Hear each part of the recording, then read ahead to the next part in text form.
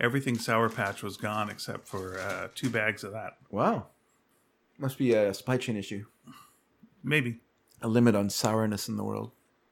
It's all moved on to Twitter.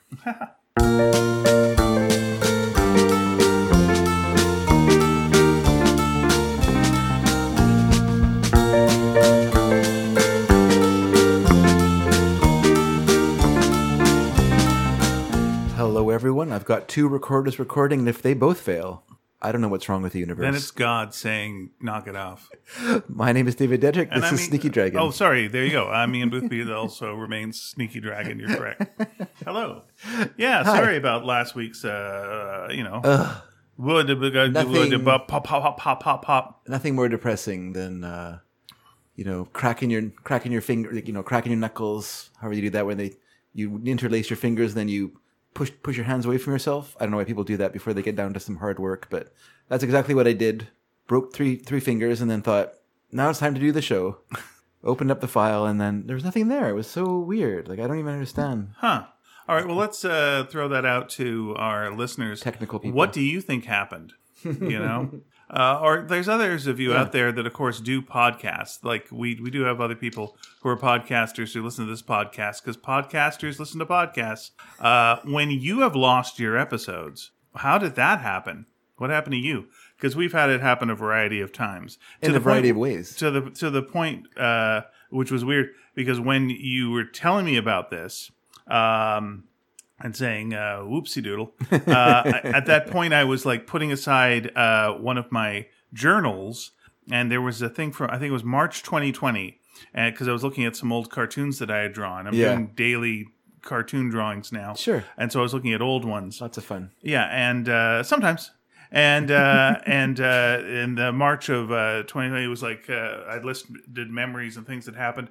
And one of the things was like, show didn't record again. And I was like, nope.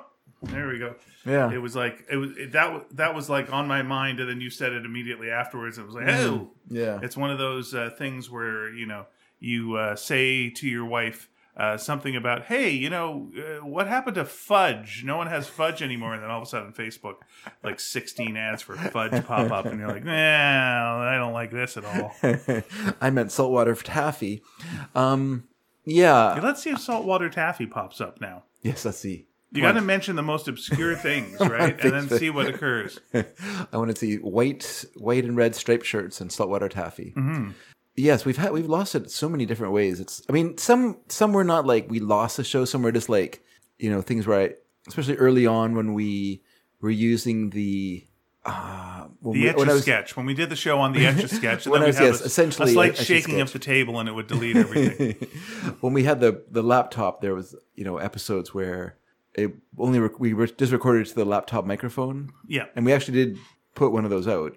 We posted one of those, but we did more than one. One fan on that. We had one person, but it was a hardcore fan. They dug it. They wanted more of that. Intimate mumbling. Intimate mumbling from the next room over. Basically, a podcast by ghosts. And then we've had episodes where obviously I forgot to turn on the record button. That was an early problem in the show, where I would be getting like kind of excited or nervous about something that was different about what we're doing. Yeah. Might have been a guest. We happened at a live show. So just, there's no like set routine of how you do this. And then when you start the show, you're just talking and then you're like, oh, wait, I guess I should also push record. Right.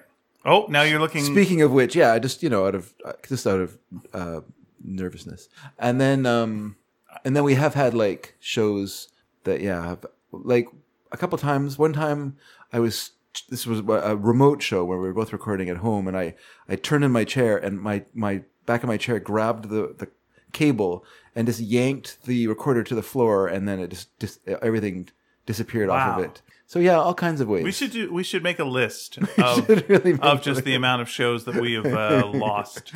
And by the way, when you get to heaven, that's one of the first things they give you is the lost episodes of your podcast. And then there was one time where I had it in my pocket. And when I pulled something out of my pocket, I pulled out the card. It was in a little case. Yeah. But I didn't notice it fall out of my pocket as I was paying for something at a store. And then I realized what happened. I went back. And then what was so crazy was the person went, oh, yeah. And then he opened a drawer to give it to me, and it wasn't there. So I guess some other person had pilfered it. and just taken it home and erased it and used it for themselves. So Right. damn them. I've often went because they just moved. That store just moved to another location, and I was so tempted to go by and go, "Hey, while you're moving stuff around, did you happen to find a SD card on the floor?" But nah, no point. I've given up. That little store called Shifties. A Dollarama, but yeah. Oh, was it a Dollarama? Yeah, same thing. So Shifties. Shifties is pretty close. Yeah. Yeah. A bunch of kids working there who, it's Alder Grove. Not the most wholesome place in the world. So yeah, it was sad. Yeah. I shouldn't say that. Alder Grove is an interesting mix. Oh, no, I meant the sadness of losing your show. Yeah. I didn't think you were saying Aldergrove was sad. No, I was. I did say I said it was unwholesome, but I don't think that's true. I think Alder Grove is all things unwholesome and wholesome. Yeah, all the grove. It's like the root word is all, and then the grove being the world. Yeah. The world springs from the grove. Yeah. Yeah, that's right. Yeah, there's a reason that people from Alder Grove are called Aldergrovians. Yeah, because you just made it up right now. No, I did not. I've Okay. used that many times over the years. Not Aldergrovers. But I made it up originally. Alder Grovers? Yeah, because and you just do the voice. That'd be fun. Hey, Frankie, baby. Let me show you where the zoo is. Yeah, it's fun. That's more fun than Aldergrovians. Aldergrovians. Groovians. Yes. Okay. Well, then you got to sound cool afterwards. And do you want to? That's a burden. Is this the name? I don't know. I didn't make it up. Nah, you did not make it up. Okay, fair enough. I'm not calling you a liar. I'm not starting this show calling you a liar at all. Starting that rumor again. Yeah. No, I do remember we were up recently, we kept looking at the digital recorder every half hour and going, eh? Oh, I always look through the show. Because we had another one that went bloop because of that. That was another one where the cable got dislodged from the wall. Right. Just the slightest. It's it's weird. You think, oh, what an advance on magnetic tape recording. Wrong. But no, a magnetic tape, this would never happen. Yeah, you just hit record and play, ka-chunk, and say your words, and then what happened? Oh no, you hit the wrong thing, and now everything's erased. No, that doesn't occur with the cassette tape. It all worked fine. And in fact, one of the very first digitally recorded albums was Steely Dan's album Gaucho. And during the making of the album, a completed track was accidentally erased by the engineer. He didn't mean to do it, but he just deleted an entire track off of the digital tape. Yikes. And that was gone. And so they just left that track off the album. It doesn't exist. It does exist as you can listen to it as a mix down or whatever, some sort of version that wasn't completed. Uh-huh. But the completed one, the one that they were happy with, is gone for all eternity. Oof. Which is less likely to happen. I mean, there's been incidences where, I'm sure where tapes were accidentally taped over and things like that with magnetic tape. But even if you had a breakdown where the power turned off, the tape would still be recorded. Right. And you would just pick up where but if you lose power with a digital recorder, it doesn't record it to the SD card or save it to the SD card until you press stop. Then it saves it to the SD card. So it's not constantly updating it so it's really dumb. They should, I guess ideally they would have a memory bank inside it that has keeps it safe there. Yeah. And then when you stop it, then it dumps that onto the SD card. Let's be double plus safe. Yeah. But they're not. Well, there we are. They're not. I'm going to start this off doing something that I will probably regret doing.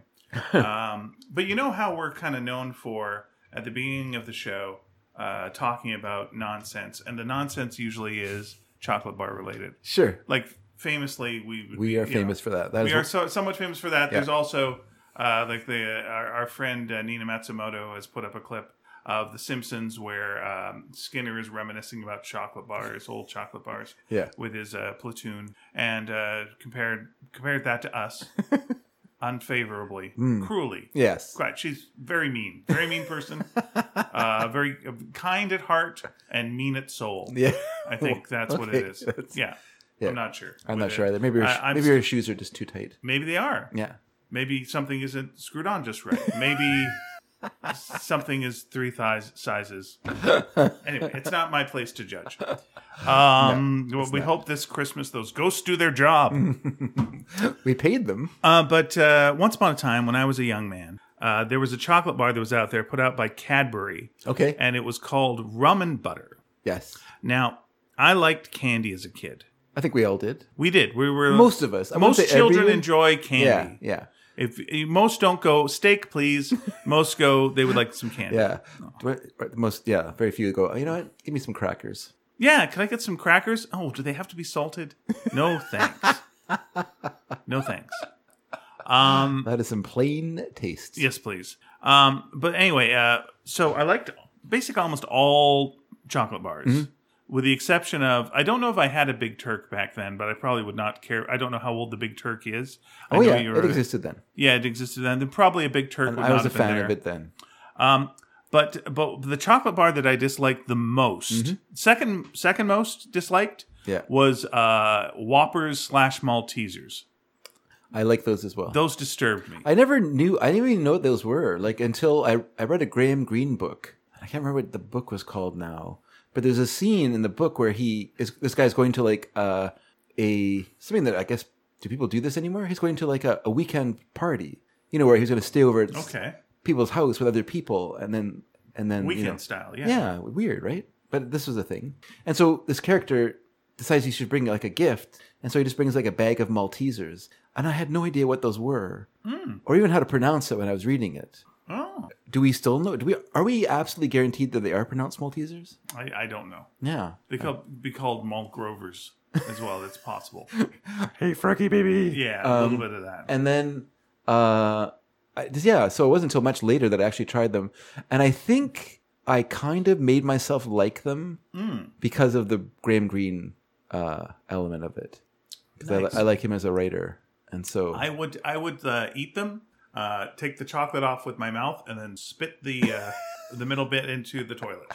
And so my parents would go into the bathroom, and it would look like a bird laid weird eggs in the toilet. yeah. So that was my second least favorite. For Sure. some reason, the taste disturbed me. First worst was, and there's variations on this. First worst though was the rum and butter. The rum and butter. Oof. Is it like a butterscotch? I guess it's not a butterscotch. It's a butter rum. These are good questions. Okay. There was also like a rum butter Lifesavers that I found disturbing. But and whenever you had the Christmas pack of Lifesavers, Yeah. they'd have weird ones like Cristo Mint and things. You're like, well, this was a failed Lifesaver. This is not in regular distribution. Yeah. As well as but rum butter would be out there. So anyway, I disliked it. Yeah. But the last time I had one, I was 10. Okay. And then they went out of business in 1990. Okay. Some people have made homemade versions and sold them online, and they've been quite successful, like Busy Mom's Butter Rum. Okay. And so but they have returned now. The bar has returned. Oh. So I was curious, because I'm okay with Maltesers now. So I'm curious if last time I had it, I was 10. Yep. Had not gone through puberty. Okay. Other life events have occurred since then. All right, sure. I got a podcast now. So you're thinking like, I'm married now. yeah. I went, maybe going to the 50th anniversary. It wasn't our 50th anniversary, but the 50th anniversary house. of our school. Yeah, the open house. The open house at our what was to us a junior high school. It is now just a high school. Yeah. Stupid. Put me in the mindset of maybe things have changed with me, and maybe I would enjoy a rum and butter now. Maybe rum and butter goes with pimples. Could be. Yeah. So I'm going to open this bar. I'm going to try some, and I'm going to ask you to try some too. Okay. Save your game. Sure. It's not a flavor that I like anyway. What isn't? Like butterscotch or any kind of like those Well, you sort don't of. know if it's butterscotch. I don't- You don't know what flavor this is. I do not. You're right. I don't know. I'm just You got assuming no that. clue. I'm just assuming that that's kind of where You're it's in the going. same thing I am. There you go. Thank you. All right, so I'm giving you two squares. This is How caramel come they never style. made a fuss of how it got into this kind of bar? Oh, it was who they knew. that was who they knew. So anyway, I'm gonna put this in my mouth in just a second. All right. There was gonna wait for you. There was a 4-flavor Nielsen bar that had this, and there was also like a Cadbury Treasure bar, and one of the flavors was rum and butter, and that was always the one you avoid like the plague. They would also have caramel, vanilla, and Turkish Delight. You would enjoy that. I Okay, would so have now I'm enjoyed going to for the first time since I was 10 years old. Wow. Try some rum butter. Okay. And see what I think of this. First of all, I'm trying the chocolate. Yeah. It's adequate. It's okay. It's just chocolate. Yeah. It's not. Ooh. It used to be Cadbury. It's not Cadbury, but it's something. Okay. I'm going to go through my mouth. Mm-hmm. Okay. Yep. He hasn't made any faces yet. I'm chewing it up. Yep. I can't really taste much. I'm tasting mostly the chocolate. Oh, there it is. All right. There's a little something. Yeah. It tastes like a caramel bar. That's that's what I been would- out a little long. Okay. Right? Like it's been out a little too long. Let me try it now. Okay, go ahead.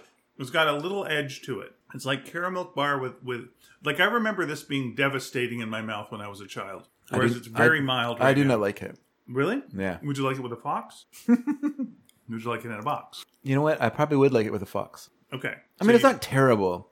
What makes it worse than a caramel? Well, do you like a caramel bar? Mm-hmm. Okay, what makes it worse than a caramel bar? Would you say it is butterscotchy? I don't know if it's rum-like. I think there's a sharpness to it that you don't get with the caramel, which I don't find very appealing. Right. The chocolate is growing on me.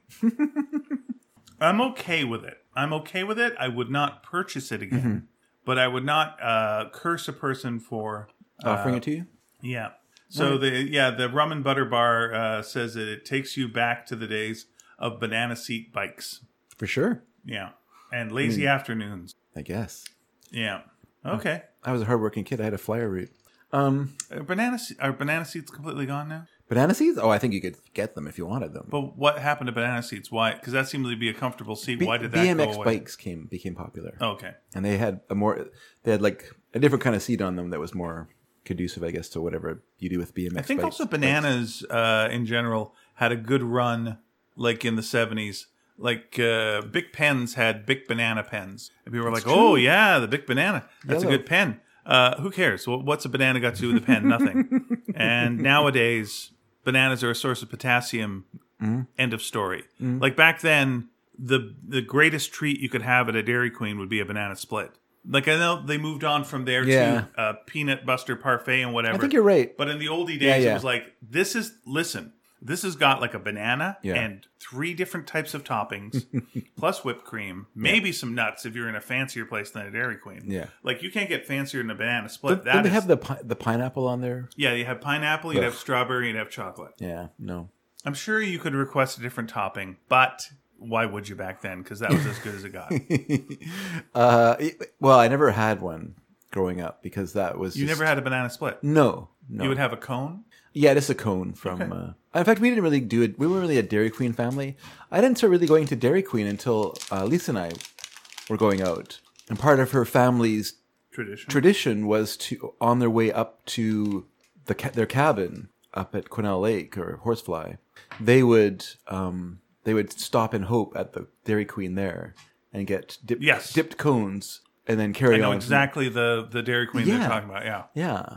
And so... Because it was in those days, Hope was on the route. Like now, it's been cut off from.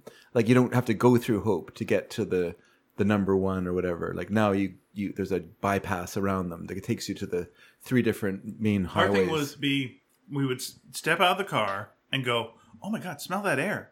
This is really clean air. Did you know how dirty our freaking air is? Smell weird. this air; it's amazing." And then we go to Dairy Queen and we get something to Dairy Queen. That's funny that it'd be like that because they often have worse air than we have. Because they're the end of the funnel nowadays. So all the wind blows the smog towards them. Oldie timey days, I remember that was for sure. It's a different place then. Now now everything's so busy, and they're still busy. Like even though they like getting cut off, like places like Spuzum and stuff like that just died a death once the Coquihalla opened and they put the bypass through because then. No one has to take those little bitty roads to try to find their way around. There's just like a giant big artery that splits off into the various, you go this way to the Crow's Nest and you go that way to the canyon. And that was like the number one Coquihalla. suggestion. I remember with theater sports when I started to go, it was like, where's a place in the world? Spuzum would immediately be the thing. Yeah. And then they do a scene that wasn't that good. Sure, because it's a dumb I mean, it's a small town. That's the gag, I guess. And the name sounds like Funny-ish. Spasm. Yeah. I guess. I suppose. Yeah. Those are your 2 angles. So if you can't make hay out of those things, then you're messed up. Do you think it's better to suggest like a big city that has kind of a reputation, like go London? Sure. Then there's more variety there. Yeah, you're like walking around. Let's go to Big Ben. Let's go to Buckingham Palace. The Queen can show up. Yeah. Back then, the Queen was around. Rest in peace. R.I.P. Her Majesty. R.I. Yeah. R.I. Queen. R.I.Q. Rest in Queen? I don't know. Rest in quiet. Rest in quiet. Yeah, get a little peace and quiet. Finally. The cameras have stopped clicking. There you go. Do they still click? I don't know what cameras do. One thing I used to like when I would go to places in England, it would be a rarity, but if you were by a church, sometimes they would have a little grave there for a cat. that was Really? like a church cat. Okay. And they'd have it at the side of the church and it'd be like, what's this little grave? And, you're like, oh, when you see a little grave, Yeah. like, oh, this is not going to be good. And then it was like, oh, it's with the cat. That's nice of I them. thought you were going to say, oh, it's a little grave. This is going to be really cute. Look how tiny it is. Oh, Wow, yeah. it's nothing, so nice. Nothing cuter than a little grave. I was like, was this an elf? Like, what was here? But it was like, yeah, a little cat. There's one of those in Bristol that was very, very cute. Sure. And I was like, aw. And you don't get a lot of that when you go to a church. You get a lot of this. Aw. Or you get a lot of but this. you get aw, but you don't get aw. It's very rare that church gives you something that's adorable. That's true. It's not really its mission statement. No, and even when you have like a baby Jesus, like in a nativity scene, it's not that cute. Usually, the baby Jesus is all business. He's wearing a suit. It already knows Suit like and tie. it's savior of the world. Uh-huh. Like, got to meet and greet people. Got 3 gifts coming. Got to like look like I really want some myrrh. So the halo ruins the effect? Is that what you're saying? I don't think a halo's cute. Do you think a halo's cute on a baby? Nah, I don't know. I guess not. Creepy. Is a halo creepy? Yeah. All right. Think of a cute baby right now. Just like a cute baby that you've seen. Doesn't have to be one that was your own. Yeah. Could be like a cute baby. Now put a halo on it. Yeah. Ugh. Right? Sure. Disturbing. Don't like it. Yeah.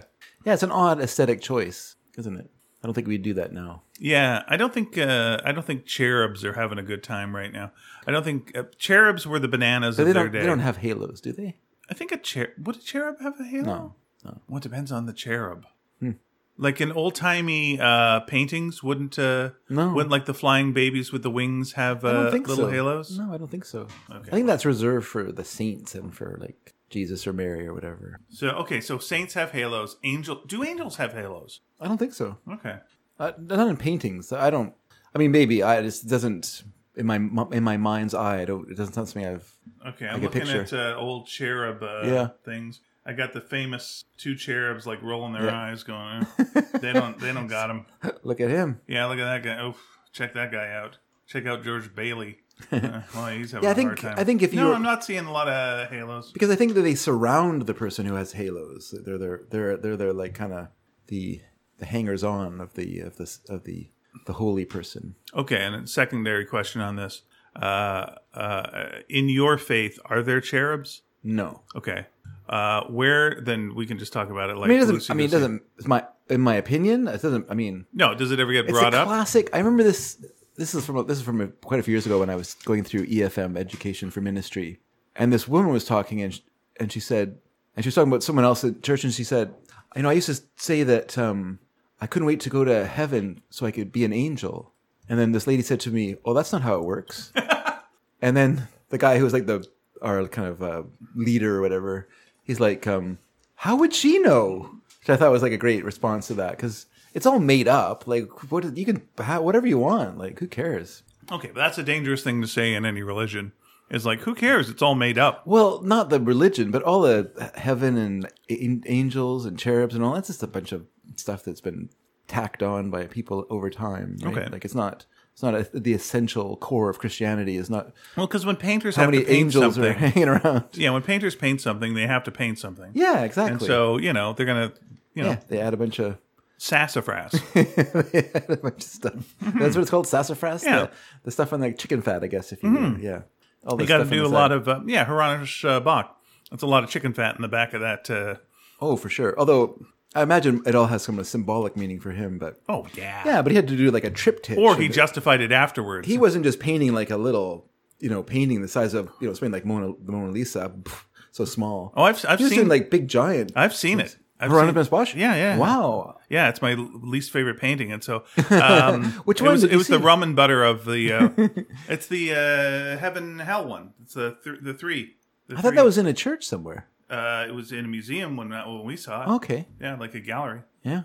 Wow. I forget where in Europe we were, but we saw it, and it was France. Could have been France. I'm trying to think. Like it was fairly recently, and I haven't been to a lot of other places other than France recently. Yeah.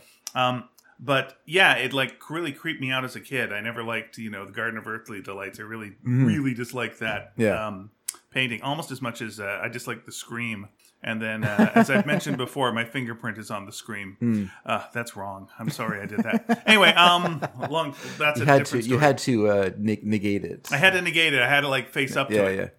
Oh, that was so wrong. Why did they not stop me? Anyway, but yeah, I did not touch the Garden of Earthly Delights, but I was there in front of it. Yeah. And yeah, first of all, like the painting, the colors are much more crisp than you would ever imagine. Sure. And it is disturbing. But yeah, chicken fat. I think that's in the Louvre, when you say that. Could be. I think I've seen it too. I am. Well, So either... let's see where it is.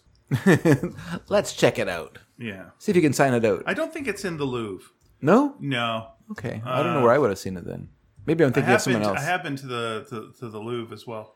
All right, so where is Garden of Earthly Delights? There we go. La la la la. La. No, you said Heaven and Hell.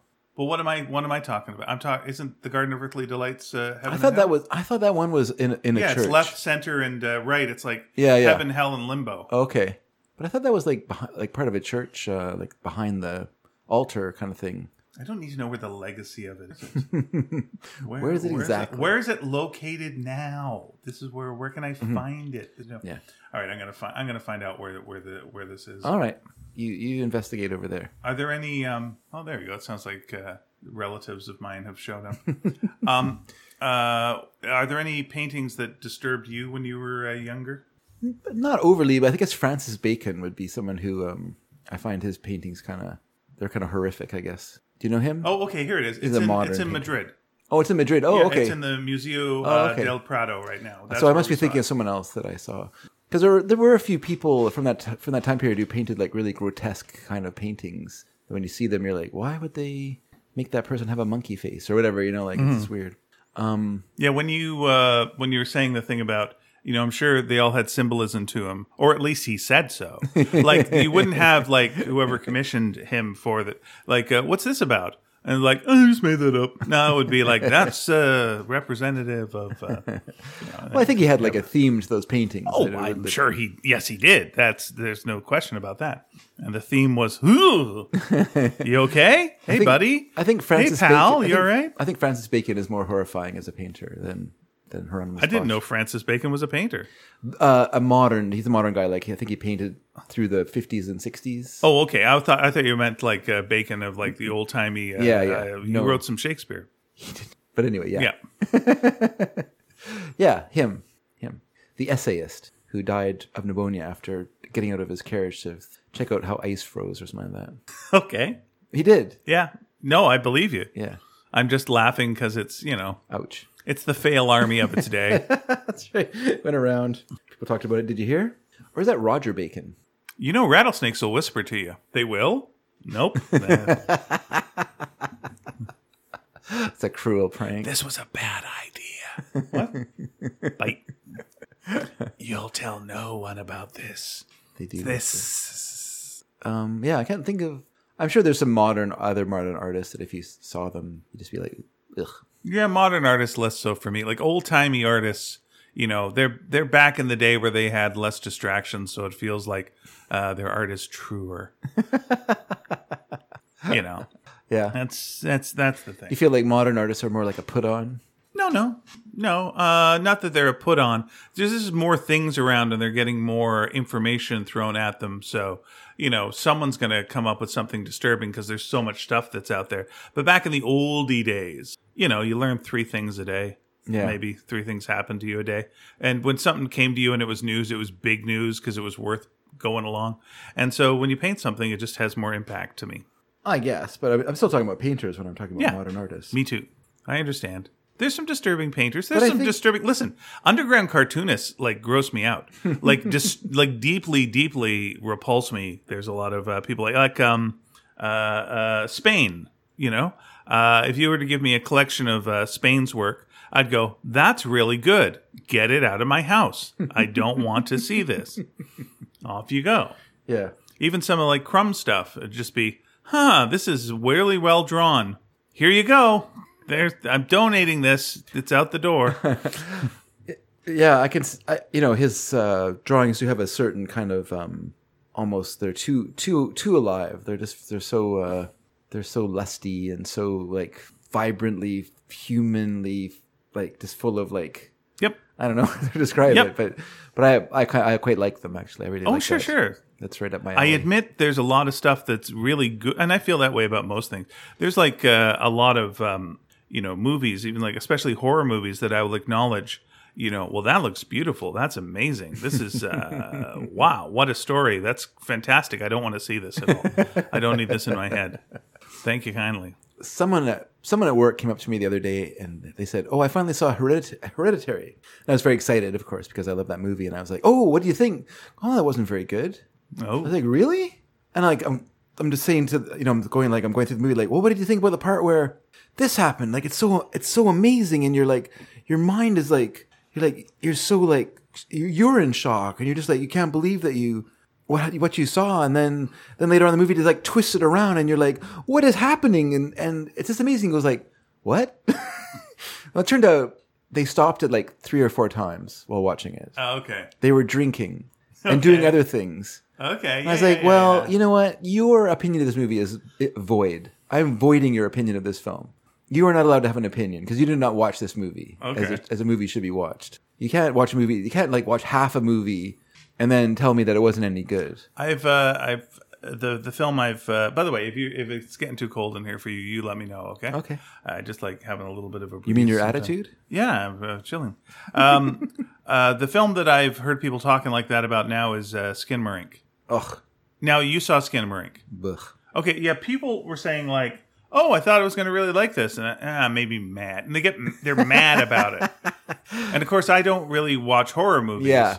But they're like, "Yeah, this is this is bullshit. This is bullshit." They get like annoyed, even people who really like horror movies. And I'm like, "So you saw it, And I love horror movies. right?" Not all horror movies, but I'm a big fan of. But was it Horror like movies. just dull, or was it? It Yeah. was dull. Well, even I talked about it on the last episode, so Okay, I won't go alright. too much into it. But yeah, it's very dull. Like Okay, it's basically it wasn't mean. My Like way- I assumed it was just too no, mean. it's not. It's not nothing like that. It's Is it like the TV show that I used to work on? no. Because I used to work on the Skinamarink Yeah, TV the show. Sherry Lewis and Brown. They did not appear in this, nor did any of their music appear in this movie. It's very That's too bad. Very 'cause disappointing. Skinamarink, dinky dink, Skinamarink, do. Well, that's what I thought it would be. I love you would be scary. I love you in the morning and in the afternoon. I love you in the evening underneath the moon. The budget I'm gonna of kill this you now. what? The budget of this movie didn't extend to anything that was in copyright. So the kids are watching cartoon. Like there's kids in the movie who are watching cartoons, and the cartoons are all like 1930s, like Betty Boop cartoons, or with Bongo or Bingo, what his name is, and then Grandpappy and things like that. So it's all that kind of and the kids are just watching these old timey cartoons. And Eve was saying like she wasn't sure if that was supposed to be creepy that they're watching it because the girls grew up watching those cartoons. Sure. So to them, it's just like, oh yeah, it's just cartoons. It's like the same thing we did. We just put those cartoons on and watch them. Whether they're at our house or at their granny's, because my mother-in-law would like buy cheap animated cartoons that she'd find at the thrift stores and just bring them home for the kids to watch. Oh, all right. And so you'd get all kinds of strange like collections and stuff like that of a lot of like stuff that was out of copyright, and they could just throw on the most. I got loads of those. Yeah. Yes. Yeah. As well as stuff like the real Ghostbusters and weird things like that, where you're going like, well, why did you buy this? But okay, whatever. Or Titanic. Why are the kids watching? Why are my 6-year-old kids watching Titanic? No one. Okay. I thought it was a cartoon version of Titanic. No, it was the actual movie. But yeah, and the film, like the way I've been demonstrating it to people is to turn on my camera and then point it into a dark corner of the room, and so that you just see like the wall, and then I just go like, shh, because that was a whole movie. It's just like shots of walls, shots of you never see anyone's face. The kids are all shot below the knee. The adults are always at their back to you. The movie tells a story, but it does it so opaquely that you basically have to piece it together with other people after the movie's over. And then you're like, okay, but they said this, and then this happened, so this is what's going on there, and this is happening, and then but don't forget, oh yeah, that's right. But it doesn't. It's just it's a movie that's very alienating because. Just a sense that you don't feel any connection to the characters. Like there's nothing happening to them that you're like, oh, I hope they don't. Because what's going on? I hope they don't. I don't know what I hope they don't do because I don't know what the parameters are of what the thing. Yeah. There's some sort of force or entity in the house Okay. that's changing the reality of the house. It disappears the windows and the doors, so the family are trapped in this house. All right. But it doesn't tell you that's happening. Like it does show you like doors, like it goes like, shh, boop, boop. They hear a few times, boop, boop, boop, boop, boop, boop, boop. Then they're gone. You assume they're gone. Right. But it doesn't seem like anyone's very concerned about it. The kids are just wandering around. The parents are in their bed sometimes, and then other times they're gone. It's just weird. It's like, as I said to Eve, it's kind of like someone cursed me, like, because I'm always talking about like how much I like a text, like a atmosphere and texture of a horror movie, because that's what really scares me. Mm-hmm. And then I get this movie, which is just all atmosphere and texture. Like the sound levels are turned up so high that you're literally listening to white noise of like a house. Okay. And I assume all the audio equipment and stuff like that is also adding to it. But then when anything happens, it's just like this huge, like deafening clatter of noise. Like someone just like drops like a toy on the floor. It's a catastrophe. And so anything that happens is like makes everyone jump, because it's just like so loud that it's actually ear piercing. And its loudness, like that's cheat. I don't mind some jump scares in a film. I don't think jump scares are like bad necessarily, but I think if that's the only thing your movie has going for it is that there's a cat that jumps out of the cupboard every 5 seconds, then I don't think that's a very good movie. Well, the point of to me, the point of a jump scare, I mean, you get your initial yeah, but what you do then is it's the thing we talked about on the show that got erased, which was talking about Shakespeare and wordplay. And I was talking about how Alan Moore and this video lesson thing that I was watching was talking about how when Shakespeare would do wordplay, the trick that he would do with it, he'd like rearrange words or whatever. And they did like a scientific study and looked at people's brains, and the brains were delighted by wordplay. They really got activated. British people's brains. Only British people's brains. That's right. Like, Spaniards, nothing. I think I'll go do an acrostic crossword now. Yeah, there you are. But like he would do like a little flip of words or whatever, and it'd be like, oh. But then what he would do is he'd follow that up with like a major point of action or emotion. Sure. And so he would prime your brain to be more accepting of things like, oh, what comes next? Oh, num, num, num, num, num. And then it would like, this huge thing. And like, oh, whoa, that's affecting you much more than it would be if you were just kind of like, a little passive. It's a wake 'em up. Yeah. So like in a horror movie, the jump scare, it is the cat goes, meow, and you're like, oh.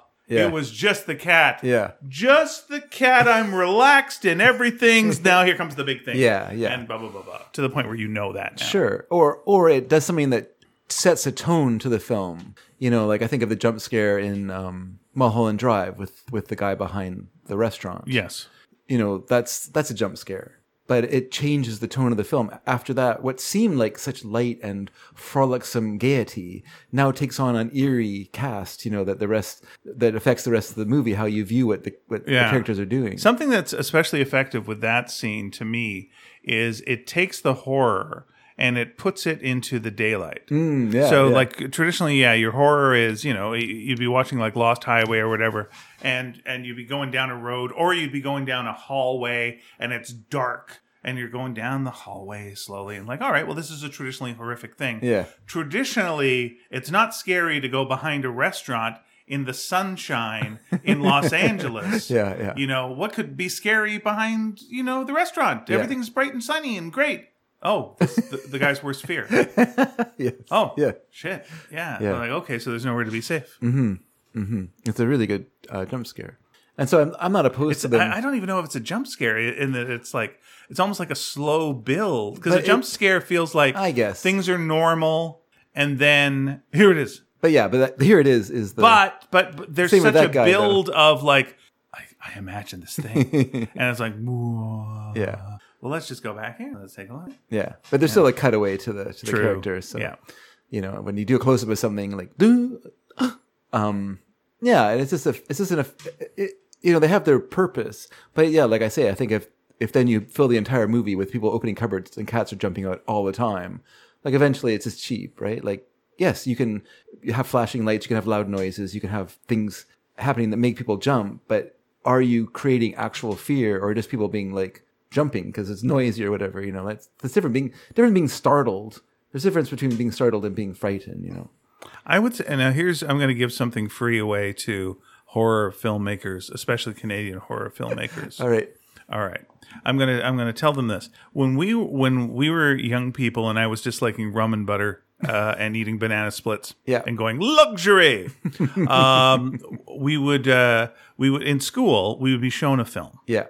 And this film was called Neighbors, and the film was by Norman McLaren. Yeah.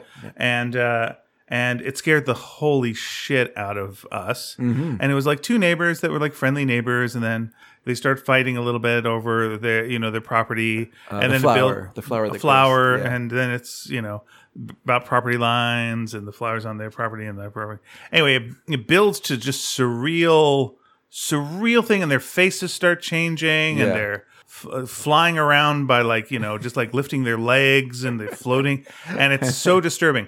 And that's welded into our heads. There's something deep, deep, deep in our heads that has that in there. If you did a climax in a horror movie where it turned Neighbors style, stop motion animation, that would freak my generation out.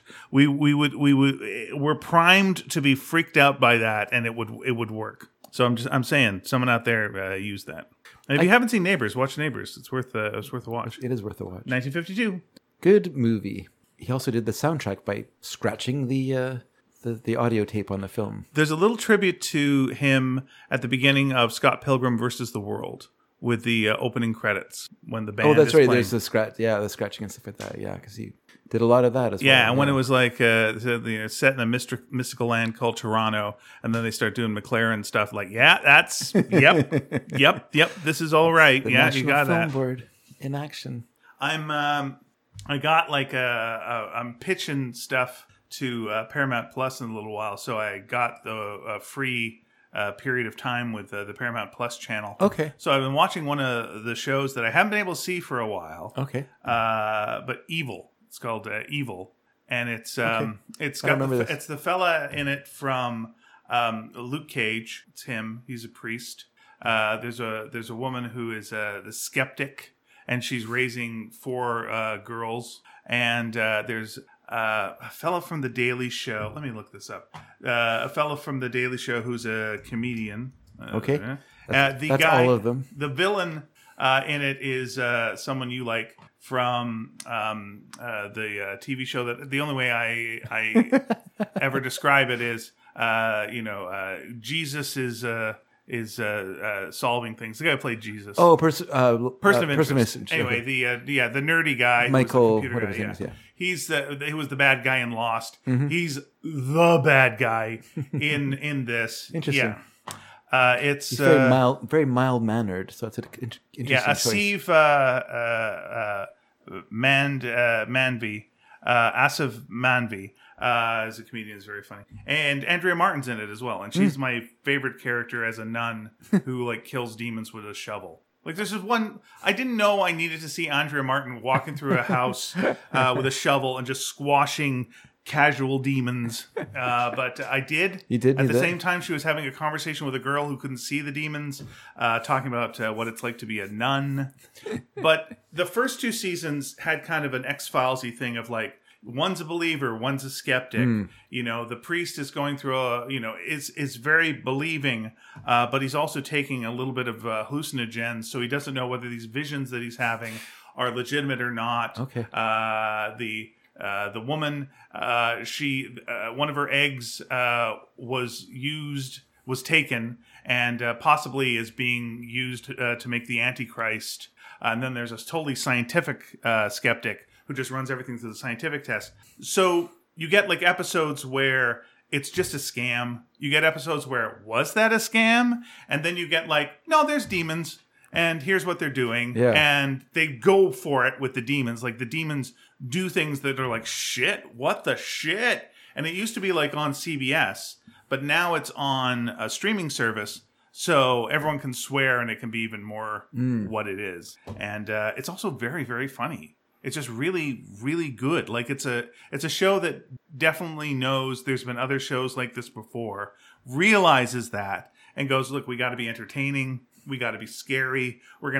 It looks like a show where they're giving you all that they can possibly give you. and it's really really. There's one bit in it where a guy is trying to write a book now, and so he's trying to get the help of demons to write this book, and so they gave him this album that's just singing Alouetta, and he's got to sing Alouetta while he's doing it, and there's like a little almost zoetrope of a little girl who's chasing a butterfly, and then the next time you look up at the little girl, she's chasing the butterfly with like an axe, and then like she's chopping up the butterfly, and the next time you look up, he's the guy that's being chased. Oh. And it's like, yeah, really, but he's doing really well with his writing, so he keeps going with. And it's just like, oh, this is a good scene for like, this would just be a good movie, this. Yeah. And there's a lot of that in the show of just like, this would just be a good movie, but they give you like a couple of things. Yeah. And Wally Shawn is in it and just has a great part in it as well. Like all these actors doing really, really good stuff in it as well. So yeah, if you get a chance to see Evil, especially season 3, it's really season 1 and 2 are very good, but season 3 they're able to just like go for it, which is nice. Interesting. Yep. I don't have Paramount Plus. I was thinking that I would like cancel my subscription to another channel and then subscribe to Paramount Plus for a while. Then I would cancel that subscription and then move on to another. In fact, I'll just have like one subscription at a time. Yeah, just keep rotating. Yeah. See as many free weeks as you can, and just go like, this week I'm going to look at this stuff, and you sort of plan it out. Yeah. Watch it, and here you go. And then let it go for a while, and then when they build up something you're interested in, like a bit of a backlog of stuff that you're interested in, then you resubscribe and watch those things. Yeah, I watched all of Evil. I binged all of that, and I'm good now for a good while. But I also went like, you know full what? of evil. While I got Star Trek here, Yep. they don't have all the new Star Trek stuff. But I was like, while I got Star Trek here, I've never watched Star Trek 5. I've seen the sorry. Star Trek 5 is the one where they meet God. Oh. Did you ever see that one? I've only seen the first 2, I think. Oh, okay. You should see this 4th one. The 4th one is legitimately funny and just like a good movie. Is that the whale one? Yeah. Sorry, I have seen that one too. Okay. Okay. There's some just the good stuff in It that was one. fine. Yeah. You didn't like it? It was fine. Okay. Yeah. It's Star Wars. It's fine. Oh, Star Trek. Sorry, Star Trek. I'm still going to say it's fine. Even though I was wrong that it was Star Trek. It's I'm not apologizing. Yeah, to me it was the most grounded because it takes place now and they actually have some fun with it, which is good. But Star Trek 5, that's oof. That's rough. It's a rough trip. It's funny, I didn't watch that one until I think I watched it at David's on DVD. Mm-hmm. Because then I saw it Letterboxd, because I remember Roger Ebert was so mad at that movie when it came out in video. Do you ever remember he did the pan and scan demonstration? Oh, okay. That's probably the first time I saw someone talk about that on television, where he was showing like how the film looked in theaters with the full screen. Then he shows you how it's been chopped in half, basically, for the Academy standard for television screens of that time period. And then showing how, so it's a scene of William Shatner and Leonard Nimoy talking in the truck. And so then they have to pan and scan, like they have to like physically scan the screen over so they can see between each person talking rather than them both being on the screen at the same time. And I saw that and I thought, oh, I always knew there's something weird because of watching spaghetti westerns. I always knew there's something weird about these films, and this proves it. And so I pretty much like stopped watching movies on television at that point, just because it didn't, unless they're old, because it just didn't feel like you're getting a movie. What the point was, yeah. Like I want to see what people saw in the theater. I don't want to watch this weird version of it. Here's one scene from Star Trek 5 that made me mad. So you watched this film? I watched it. Okay. It makes no sense. They don't tell you anything at the end that makes any sense with it. Yeah. They go meet someone. Did they learn a lesson? They have family. They didn't know they had family, but the family they have is the crew and their family, I guess. I suppose. Also, Spock has a brother. Anyway, okay, but there's this one scene. What's Spock's brother's name? Sybak, I think. That's dumb. The reason I watched it was because in the Strange New Worlds series, they're bringing that character in, and so I was like, I should just see this movie just to see who this character was, so I kind of get the references, and I don't have to constantly be turning to Pia and going, because I really like the series, but there is, same with like Lower Decks, but every so often I have to just look at her and go, that's a reference to something, right? Oh yeah. Like, okay. All right, fair enough. It works on its own, but but okay, so here's the scene with Scotty that like drives me okay, so this is Scotty. Scotty. Okay. So Scotty is Sorry, Scotty's the engineer? Scotty's the engineer, Okay. played by Canadian actor James Aduin, who was a war correspondent, World War II, and had amazing adventures. And how has there not been a biography film about him in Canada? How has that not happened, CBC? No money. Because my God, No money. no, there's money. It's just no interest, and it's dumb because, like, there's enough damn movies about World War One that CBC has done. One. There's enough frickin' pit pony shit that's out there, and there's enough stuff. You could do it. And then look, Star Trek. Yeah. If you're recreating the old Star Trek show, first of all, that's interesting. How cheap were those sets? That's cost you a bag of nickels. But wouldn't you have to like pay them licensing to show like scenes from Star Wars? Like You'd have to recreate them. yeah, so you'd have to like pay them like some It sort of depends how fee. far how deep you want to go. I mean, it's something that really happens. So as long as you don't use, the actual scenes or dialogue, Okay. you could have him just like, it's my first day on set and I'm nervous. Why are you nervous? You were in World War II, or whatever. Or you do flashbacks. Is that the There's- flashback then? That's the first flashback when he goes, I something. was in World War II, now You're that right. you think about it.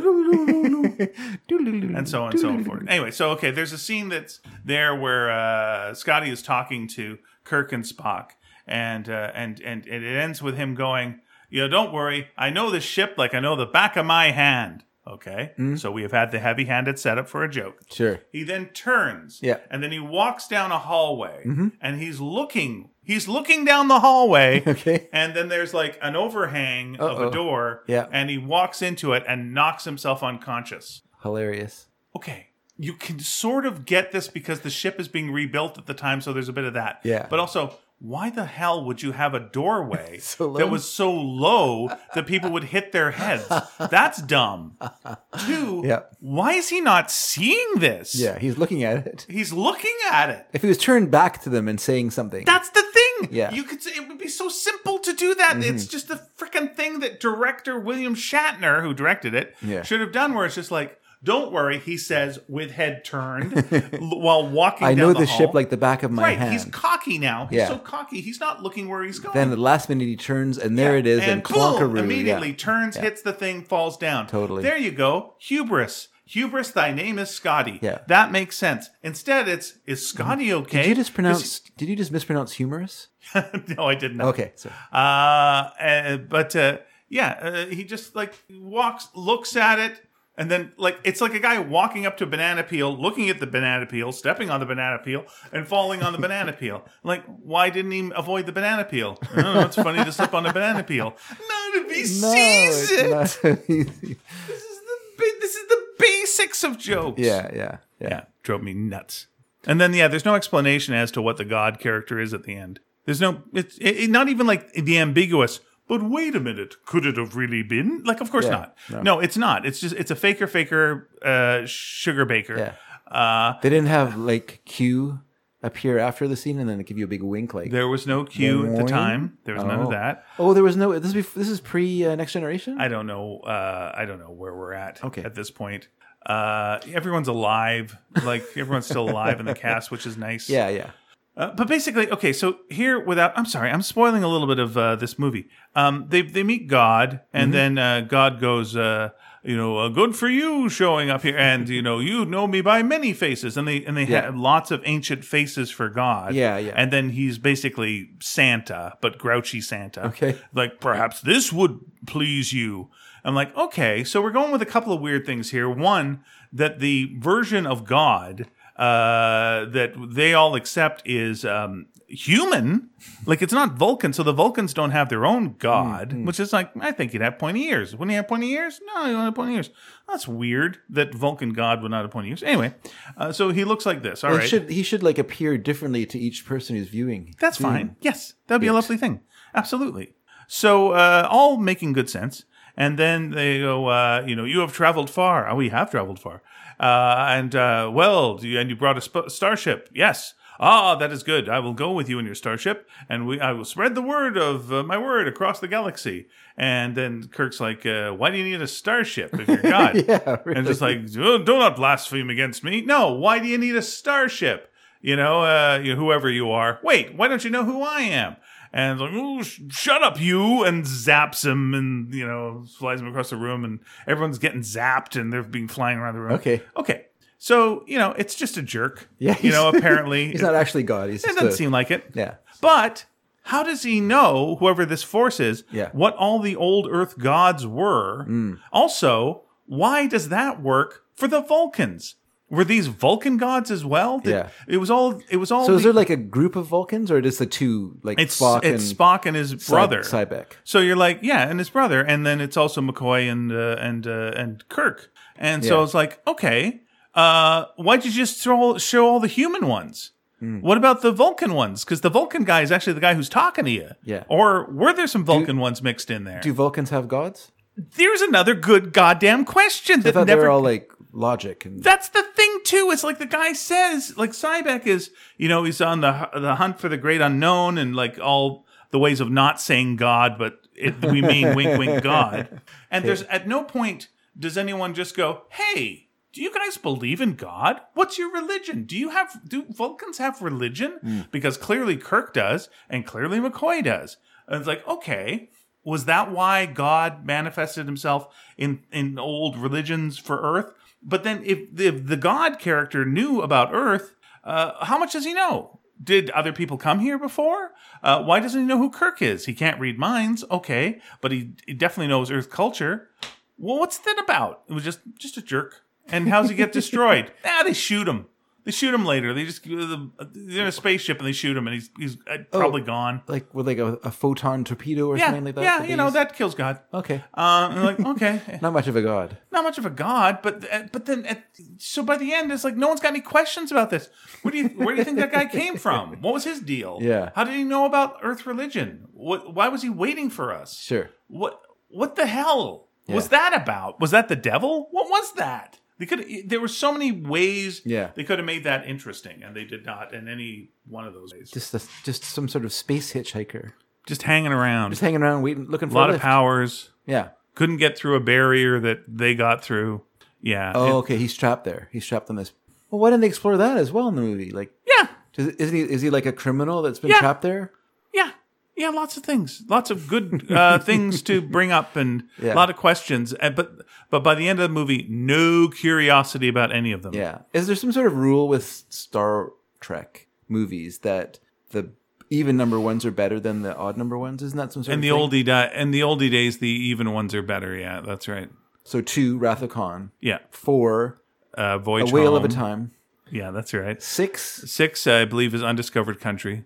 Which probably isn't very good, actually. It's got some stuff to it. It's got Christopher Plummer, who's really hamming it up as a Klingon, who's got an eye patch that's like screwed onto his eye. So wow. It's pretty cool. He's pretty cool. I guess. But it feels like old man stuff going on there by that point. But maybe, what you got is like who do you go up against, like William Shatner, Canadian actor, Hambone actor with, and it's like a fellow Canadian thespian. Yeah, you need someone like a Ricardo Montalban who'll go, listen, Kirk, I tell you, Kirk. I'm like, you need that shit, right? It's a great performance for that film. Yeah, he's great in that movie. Right, and so you got Christopher Plummer, who's like going full Plummer on this as well. Now we're fine. That's good. That's where you go. Yeah. I guess you need that. I don't know if I've ever seen him go full Plummer. Most of the movies I've seen him in, he's fairly low key. Mm-hmm.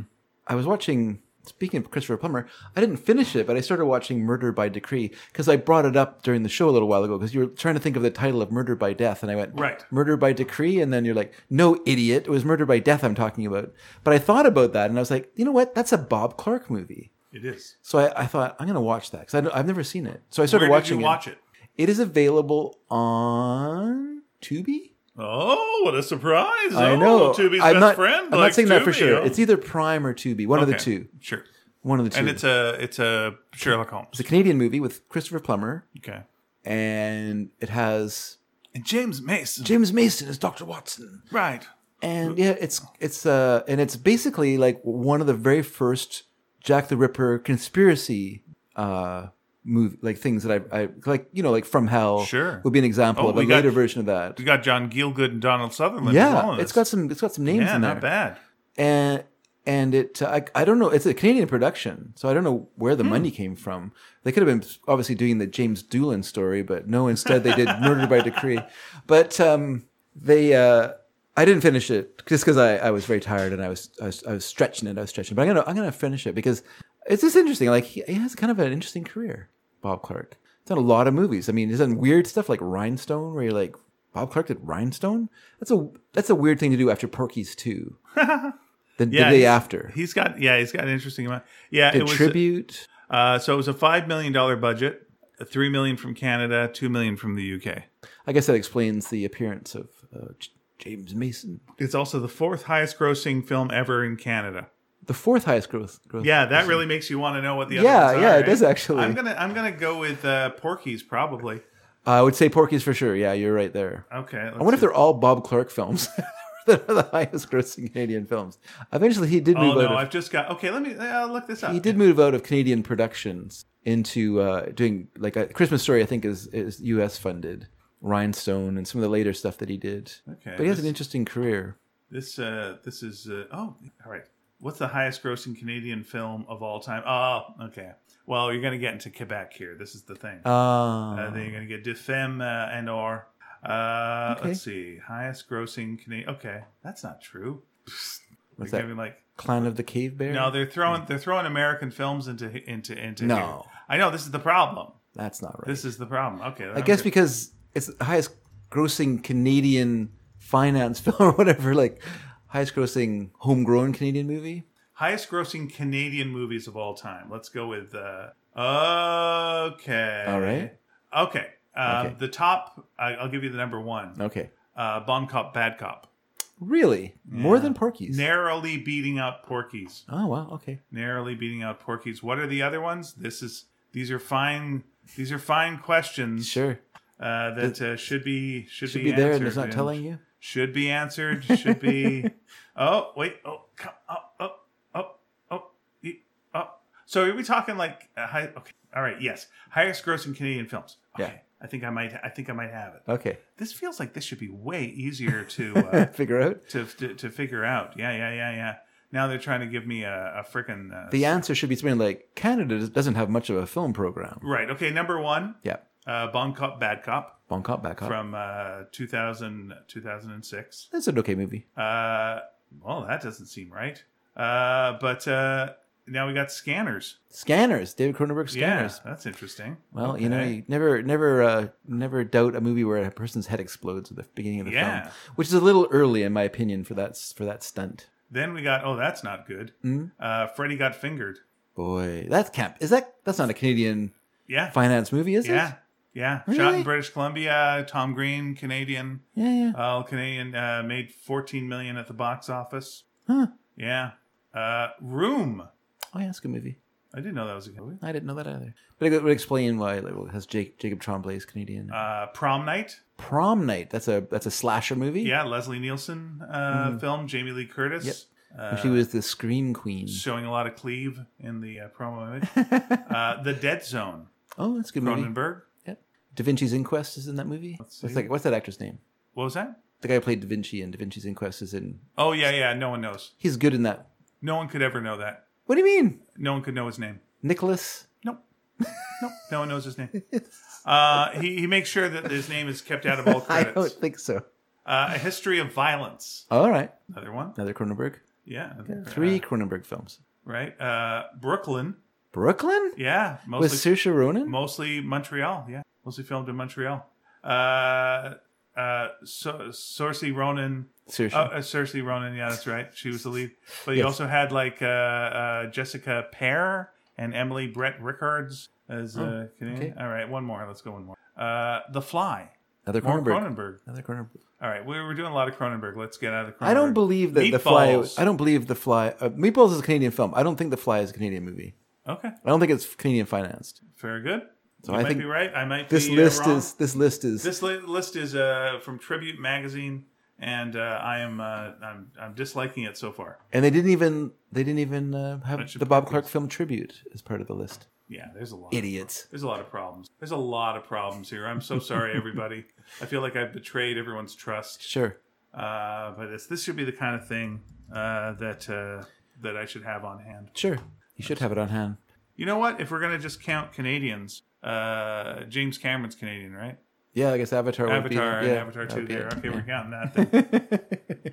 Yeah. There we go. If all they're doing is just like, oh, this movie's made by a Canadian.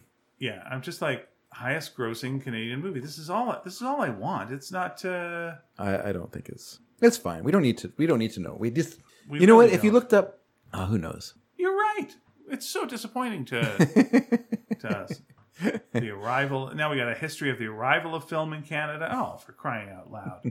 The modern industry, people Sure. liking Canadian film, the most timeline of the most expensive films in Canadian history are here. We went and saw a movie last night. We went and saw Megan, the new film. My first improv teacher is the first person killed in that. Oh, really? Yeah. The lady? Yep. You have also taken a workshop with her.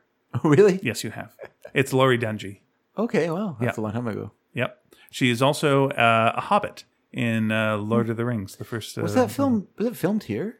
That's a Megan? very good question. I'm not sure. Because it's weird because it takes place in Washington. Like they have Washington plates in the cars, but then it seemed to be that it looked like at the end of the film, the way the credits were being bandied about was that Georgia was where it was filmed, which I thought was really an interesting choice. Like I know they have good tax credits there, and so maybe you can make Georgia look like Seattle if you throw enough water around the set. Okay. Principal photography began in June 2021, taking place in LA, California, and Auckland, New Zealand. Oh, So it could be because she also lives in New Zealand. is that right? She lives in New Zealand. Yeah, Okay. that's why she was in Lord of the the Lord of the Rings. Rings. Okay. Yeah. Well, Weta did the special effects for the film, so I can see why Auckland was used. There. Yeah, there was a thing in the late 80s, early 90s where a big chunk of performers from Vancouver Theatre Sports moved to New Zealand and started New Zealand Theatre Sports. Oh, okay. Yeah, and so you then would be seeing people from theater sports here in the Frighteners and stuff like that. Yeah, yeah. Interesting. And one of the guys who, you know what, I'd be spilling too much beans about people's personal lives, so I'm not going to say that. But one of the people that did go over Spill there, the tea, sir. speaking of Meatballs, was the guy who Chris Makepeace raced at the end of Meatballs. Oh, okay. Yeah. Okay. Yeah. So how was Megan? Oh, it was really fun. That's what everyone says. It's That's a fun It's film. like, hey, you made a fun horror movie. It's not it's not really a horror film. There's nothing really horror about it. There's a couple of a sort of chilling moments, whatever, but nothing it's not really Does a super killer scary. doll kill some people? Yeah, there's a That's killer. a horror movie then. I guess, but it's not that scary. I guess what I should say. It's light LITE horror. I mean, I was with Mary. Mary's very vocal in movies, so that's always fun. Be something that happens. It's sort of like a kind of a startling moment, or whatever. She'll go whoop. I enjoy that. She'll, whoop. And there were some reactions from other people in the crowd. There was little bits of or whoop. And so that's nice. I thought that was good. It's it's really fun. I mean, I am probably part of a small percentage of people that last year, enjoyed Malignant, James Wan's film Malignant that came out. What was that about? That is, okay, spoilers everyone. If you haven't seen Malignant, I'm going to spoil what it's about because Ian's not going to see it. And if I tell you this, you may not want to watch it either. But it's a fun film. And it's about this woman who doesn't know it, but has a twin attached to herself. All right. And this twin is not a good twin. And so, but it's on the back of her head. And so when she's sleeping, this twin takes over her body and does bad things to people. Sometimes they're in defense of this woman. And I think there's a scene where her husband abuses her, and that kind of wakes the twin up, and then that starts all the bad stuff. But there's a fantastic scene in the film where the woman's asleep, and her body's being controlled by this twin who, she has long hair, the woman, and so then it's split open, and then you can see the face of this creature when it's being evil. But there's this great sequence where there's a giant battle, a big fight in this police station, and she's sleeping, and the twins is controlling her, and so it's just this woman who's just doing all these weird, because she's fighting backwards as well, because the twins, so she's fighting these people with their hands. It's just crazy, but it's a lot of fun. The movie's a lot of fun, and my only complaint about it would be that James Wan is not the most visual director in the world. He's very good at creating atmosphere and stuff like that, but he's not a big camera move director. it's pretty much kind of a lock it down, kind of like do very sedate tracking shots and whatnot. And this movie needed a bit more like bravado in its camera work. It needed more like a Sam Raimi kind of style to And it. we're talking Megan now. We're not talking Malignant. No, I'm still talking Malignant. Malignant, okay. And it needed like a Sam Raimi to kind of really push the fun of it a bit more. Like the opening of it has a very Troma-esque opening, like very much like kind of like that Jeffrey Combs from what's that film that Reanimator? Okay. This is that kind of really big, like really big acting. Yeah. But then that's when that scene's over, they kind of change how they kind of go down a bit. Like it doesn't keep that style of like, oh, it's a crazy film, you know. Like prepare for like this nutty, and then it kind of gets really sedate, which is okay because the scene should be a little sedate, but it never like picks that back up again until the fight near the end of the film, and another chase sequence that was quite good. There's it was a fun film though. We all enjoyed it, and so this movie kind of falls in that to me too, where it's just like a hoot rather than something where you're just like, well, it's something like Hereditary. When it's over, you're just like, what a ringer I just went through. Oh my gosh. For this movie, when it's over, you're just like, that was fun. Like, yeah, that was good. Yep, that was a lot of fun. So yeah, it was. It stars the woman who was the girlfriend in Get Out. Okay. She plays a woman whose sister and brother-in-law are killed, and so she has to. She agreed to do this, and so the niece becomes her responsibility. But she's not very good at it, and so she decides that what she should do is like get this doll, like this sort of living doll thing that she's been trying to like get the company interested that she works for, them interested in, and she's been working on it kind of on the sly at the company to get it working, and then this thing can look after this kid for her, and then she can continue on with her life as normal. And people learn a lot of lessons. Some don't live to see the other side of them, but they got a lesson. But yeah, it wasn't super high body count either. It was, and not super gory. There's a little bit of blood. There's one scene where she's pulling off this kid's ears. Yep. And that's something to see. But yeah, like that's probably like the most thing where you're just like, oh. You need one scene like that. Yeah, you need something because now the stakes are up. Like what will happen next? Yeah, you need the first scene in Jaws where it's like, ugh! And I was like, okay, well, Jaws can do whatever. I'm just saying, you've seen what Jaws can do. Yeah. Now we don't have to have Jaws do that again because you've seen it.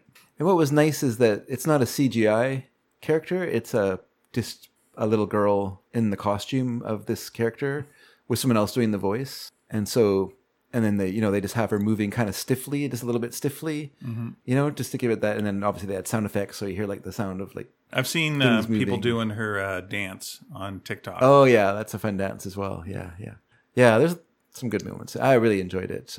It's fun. It's fun. The woman who wrote it, well, she wrote *Malignant* as well, and she and James Wan did the story for *Malignant*, and they did the story for this movie, and then she wrote the screenplays for both films. But she was a writer on *Grimm*. Oh, nice. Which we didn't realize until we were sitting in the theater afterwards, and Mary was looking up about her. And I would recommend it. I thought it was a lot of fun myself. But I noticed that because I've decided I have had Letterboxd for a long time. It's an app where you can like log in the movies that you watch. Okay.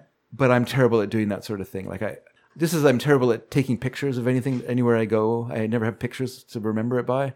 I just have my faulty memories of them. But I decided that I'm gonna try and log all the films and review them a little bit, just a little review. Oh, nice. Nothing major, and so I've noticed though that my reviews are I'm very effusive in my star giving. I'm really boop, pretty much all 4-star. If I like the film at all, I was like, that's a 4-star movie. So it's kind of, I would take that with a grain of salt, people. That's my enthusiasm for the film. I find that the one problem with these sort of things is I need to let a film sit with me for a little while. Okay. Before I can really have a deep thoughts about it. Usually my reaction. Sure, that's fair. Because usually my reaction is sort of built into the fact that I had popcorn and some cola at a theater. What a great experience with people I liked. Yeah, that's right.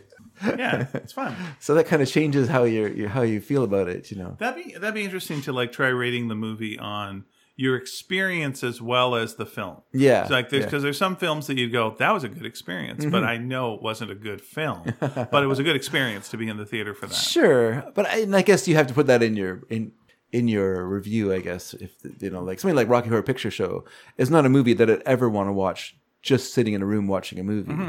it's lots of fun watching it with your family at a theater with other people throwing water in your face. But it's not something that I think is like a good movie. I think it's a pretty boring movie and not very good. But the experience of watching it is great. Yeah, something like Avengers Infinity War, I still remember the experience of like seeing people stunned at the end of that. And it's like, watching it at home would be fine, or watching it in like a semi-empty theater would also be like, oh, this is entertaining. This is fine. Yeah. But seeing people just like looking around going, wait a minute, what just happened? That was a sad ending. What's going on? Is there going to be more movie? What? And some places children would cry. And I'm like, okay, interesting. Not what you expect at the end of your thing with things. Or, Empire Strikes Back in the day. Everyone like leaving going, huh? that took a turn. Everything's fucked up. And that's his dad? Huh? Yeah. So I guess Luke's got a real shot with Leia now, huh? Because the other guy's gone. Huh. Okay. When's the next one coming out? Couple of years? Couple of years? Yeah. They can't. They won't screw that up, will they? No. This is just going to finish. It's going to finish on a high. Let's go see it But if it doesn't work out, they're going to fix it like later on with TV shows. Oh yeah, till the end of time. Every last little detail that every last little bit gets mentioned. Gonna milk it. Yeah, we're going to milk it till it's dry. Yeah, please. There's profit to be made. So have you seen? I don't even know how to pronounce it now. But like 3 R's. Do you know that movie? Oh, no, I have not. Okay. Don't watch any trailers. Watch the movie. Okay. Just watch the movie. Okay. It's basically like an Indian film that is bananas and great and just keeps getting great. They're all pretty bananas. Okay, yeah. But like this is one that's basically like, okay, we took everything that we've learned from every one of the other movies that has been made over time. Yeah. And we're going to put it all into this one. And here you go. And it's so over the top. I would be shocked if you did not like it. Yeah. Oh, I'm sure. Yeah. We kept like turning to each other, me and my wife, through it and just going like, what the hell? Whoa. Oh, that's nice. Whoa. Yeah. So yeah, give it a look if you can. It's funny. I grew up, or as a teenager, I watched, I don't know how to say his name, Satyajit Ray. Do you know the Indian director? He was sort of like the Ingmar Bergman of India, I guess. He was like the guy that if anyone knew about Indian movies, you knew his name. And, he's the Akira Kurosawa or whatever, like that's the guy that, did I say the right name? Anyway, it doesn't matter. You know the right name. The Seven Samurai guy, if I said it wrong. And so those are the movies I watched, and so that was my idea of like what Indian cinema was. And then one time on Knowledge Network, they were playing this Indian movie, and this is one of those times where you're like at home and you're just like going through your 13 channels, and then you stumble upon this thing and you're like, what is this? And so I started watching this film, and of course I didn't know what Bollywood was or any of this. Like this was completely a complete like cultural like moment. And then I'm watching this film, and it's just getting like more and more like outrageous. Like all the stunts are doing, like it's all terrible, like all terrible stunts. Okay. Like everything looks bad because it's all done like on a shoestring budget. Sure. But it was just so imaginative and so crazy. This guy it was like he was basically like jumping his horse off a mountain. And so they have him like flying down through the air, like sitting on this. It's not a real horse. It's obviously like a horse, model horse that he's sitting on. It looks terrible, and he's like coming down, and then it lands, and it's just so awful. But it was so fun, and it was just so weird because you're like, I guess Indian cinema isn't all serious movies about this boy trying to have a better life. They're like this crazy goof 'em up films with weird breaks for songs. This one has some budget to it. Yeah, and this one has like. Well, I think that's more modern. There's an opening Bollywood, warning thing. It's not even a warning. It's just going like you'll be sorry. It was the following animals were not hurt in any way in this movie, and then they list animals you would not expect, and you're like, huh, what's this movie gonna be? You see the warnings, they're like, what? Okay, and listen, you're gonna see some stuff. Yeah, we're just gonna let you know right now. Everything's fine. It's fine. They're all fine. And then like, here comes another warning. What? Yeah, okay. I don't know if I believe Settle down, America. Settle down. You're gonna be fine. Put down your pens. It's fine. I think it's on Netflix, right? For it. What's that? It's on Netflix. Yeah. You got it. It's free. Mm-hmm. It's worth a watch. Is it free? I'm paying a subscription for it. Yeah. It's no additional charge. You know what's free? Tubi. That's true. Let me know when it's on Tubi. I'll watch it. Okay. Have a few ads in the middle of Give it. yourself a treat. And, A few watch this. ads for Tubi in the middle of the movie. Watch 15 minutes of this and tell me if you don't watch more. Sure. Yeah, I'll That's give what it a we watch. usually do. I have. It is on my I'd like to see we it. usually watch like 20 minutes of something. I'm like, then we go like, are we gonna keep going? Really? Mm-hmm. Oh, once I start watching something, Because we're not immortal. I go to the end of it. No, we're not immortal. But you never know; it could improve. Like Lisa Could, read. but there could be something else you could It's be funny watching because that's I better. remember Lisa reading The Life of Pi, though, which was later made into a movie.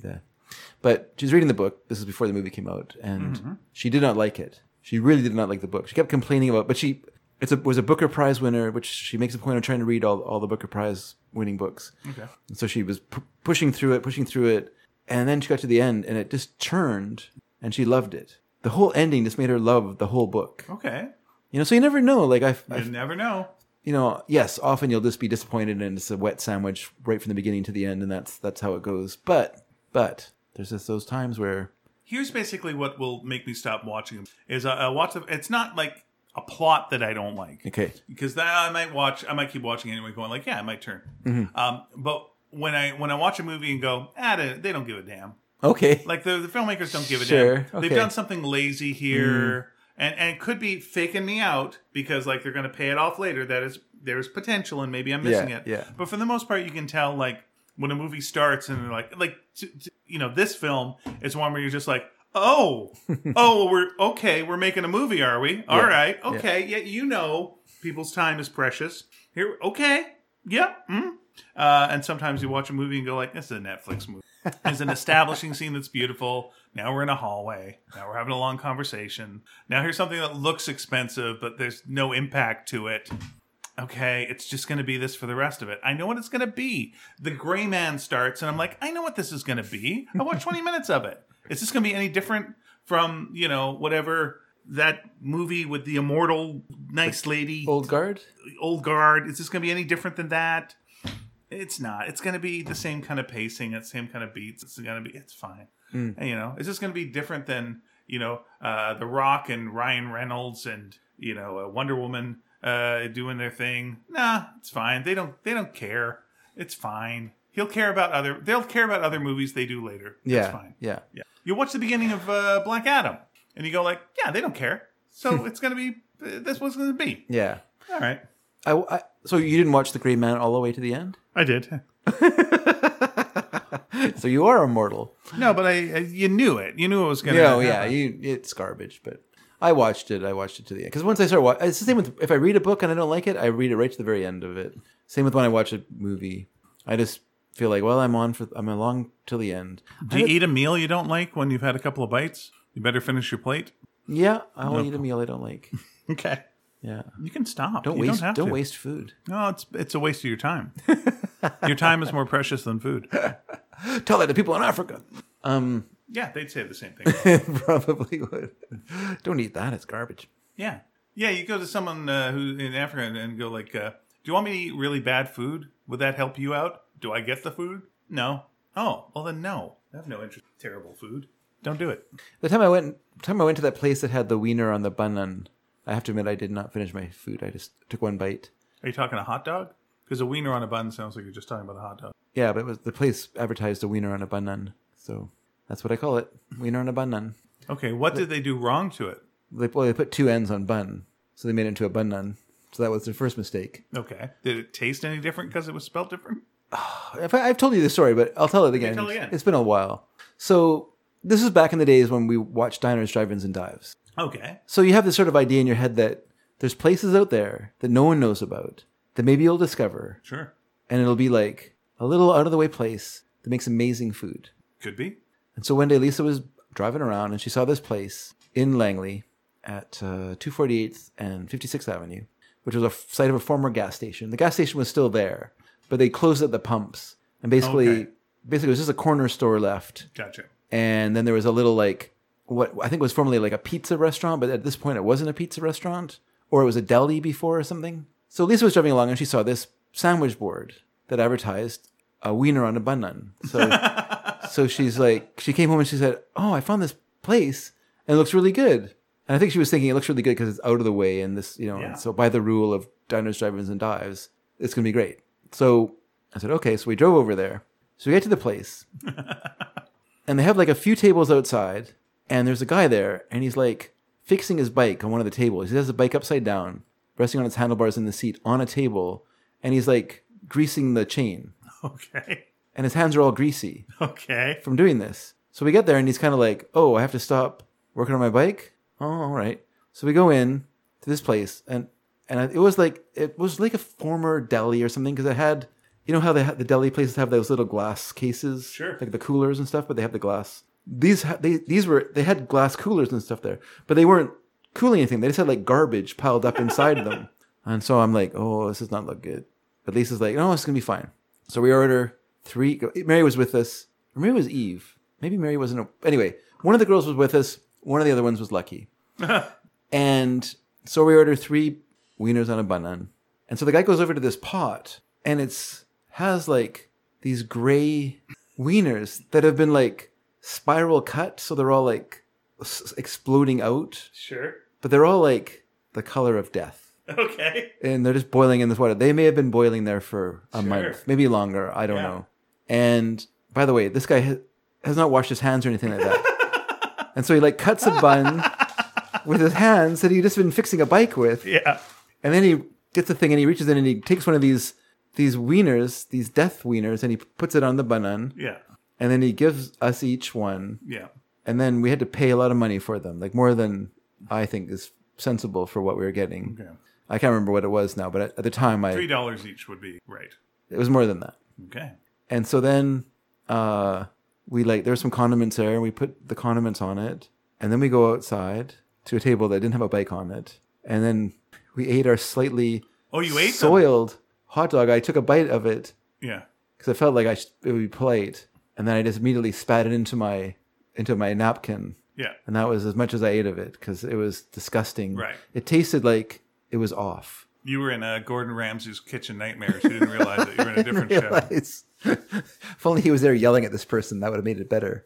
And I don't know if Mary finished hers or Eve finished hers. Lisa definitely finished hers and regretted it. Regretted it immediately afterwards. And then we left, and I said, I'm not going to watch Diners, Drive-Ins, and Dives anymore.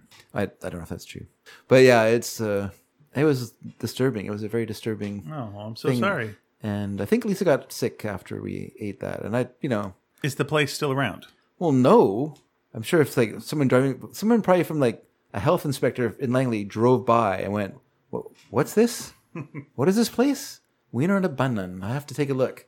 Went in, found the guy probably inside fixing a blender or something like that. And then, got served a slightly greasy bun. Not like a good grease, bad grease.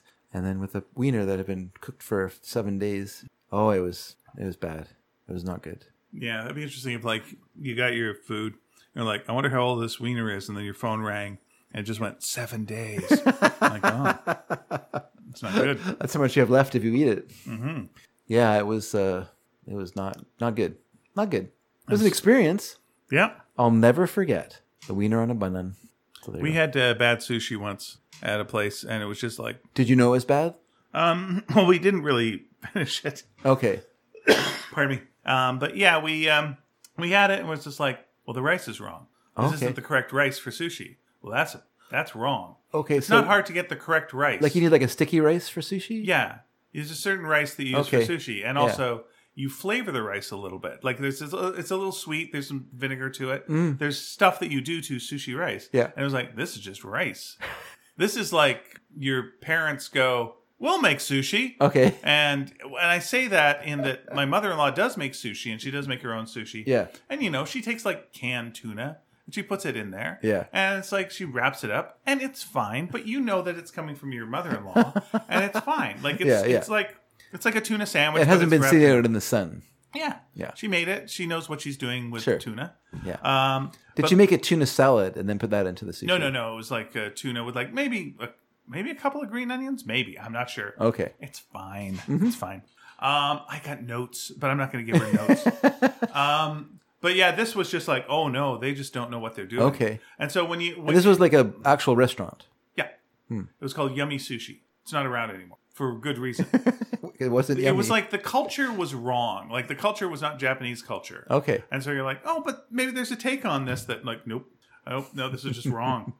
And it was like it was too warm and weird, and it was just like we shouldn't. Like we had the miso soup. The miso soup was wrong. Oh. It just tasted like soapy and like the bowls have not been rinsed enough. Oh. And every aspect of it was like the worst sushi we'd ever had. So we didn't eat much of it. And we were like, we'd just like to wrap this up and take it home, take it outside, chunk. Like, yeah. Once again, we're not immortal. Yeah. And we're not going to finish this. Nor do we That's have not good. stomachs of cast iron. Yeah. Yeah. It's funny how the politeness, though, that you just, well, I better take a bite because he's watching me. Blah, wretch. Yeah. I'll just dab my face with this napkin. Slop, spit. Get rid of that. Yeah. I'll finish this later. I'm a bit full. Mm-hmm. This bite was enough for me. I got so hungry ordering, and then I over ordered. That one bite was just plenty. I'm good. I'm on the 1 bite an hour diet. So I'll see you later. Anyway, good luck with that bike. I wanted to revisit a couple of things we talked about last week Please do. that were erased forever. Please. One was you were talking about something interesting, which was I think was That doesn't seem likely. 100 ways to improve your life. Okay. Slightly improve your life. Yeah. Do you remember that? We do remember that. Yeah. Let me look that up. All right. I thought that was sort of a fun little topic that got destroyed forever by the universe. It's from the Guardian. The Guardian, newspaper. okay. Yeah. And it was 100 ways to slightly leave your lover, improve your life. Oh, sorry. But to leave your lover as well. That's one of the ways to improve your life. Is to leave a bad lover. But it was is to improve your life without trying. Oh. Too hard. Okay. So here's I'll give you the top 10. I want you to give me the top 10, and then I want you to give me the final 10. Oh. Okay. Number 1, exercise on a Monday night, because nothing fun happens on a Monday night. Okay. I think I like weekend nights, so I don't agree with that. But whatever's the least fun night, I would say that's the night to exercise on. I'm a morning guy. Okay. On the fence about a purchase, wait 72 hours. That's good advice. Yep. That's good advice. The quickest supermarket queue is always behind the fullest trolley because greeting, paying, and packing take longer than you think. I don't know if that's true, and I don't think you agreed with that last time. Yeah, I feel like maybe. Well, having gone to England, this has been a while since I was there, but I remember going there one time. We went. This is in Kirkwall in Orkney, and we went to a grocery store after some sort of like event across the street. So unfortunately, a lot of people had the same idea that we did, which was we might as well go to the grocery store before we go home. Sure. So they had a bit of a sudden rush.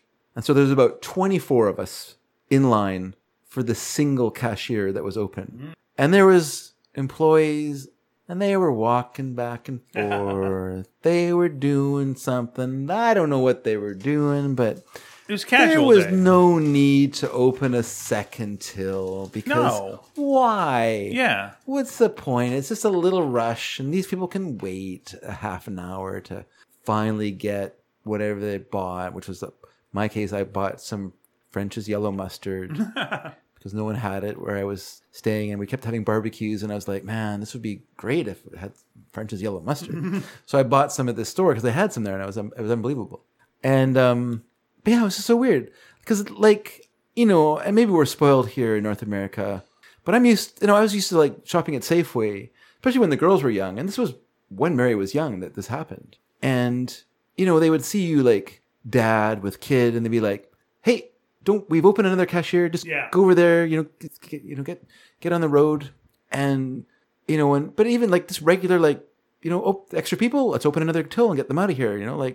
Whereas this place was just kind of like, you know what? It's fine. Like she's got her thing she's doing in the back. She doesn't need to be opening a till up. It's fine.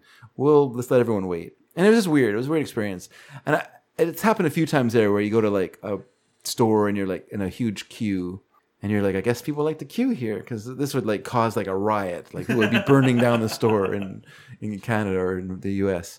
So I don't know. I think their advice there is like based on their idea of what is reasonable amount of time to wait, And maybe they don't have express checkout there as well, where you have like 15 items and you can like sneak through that way.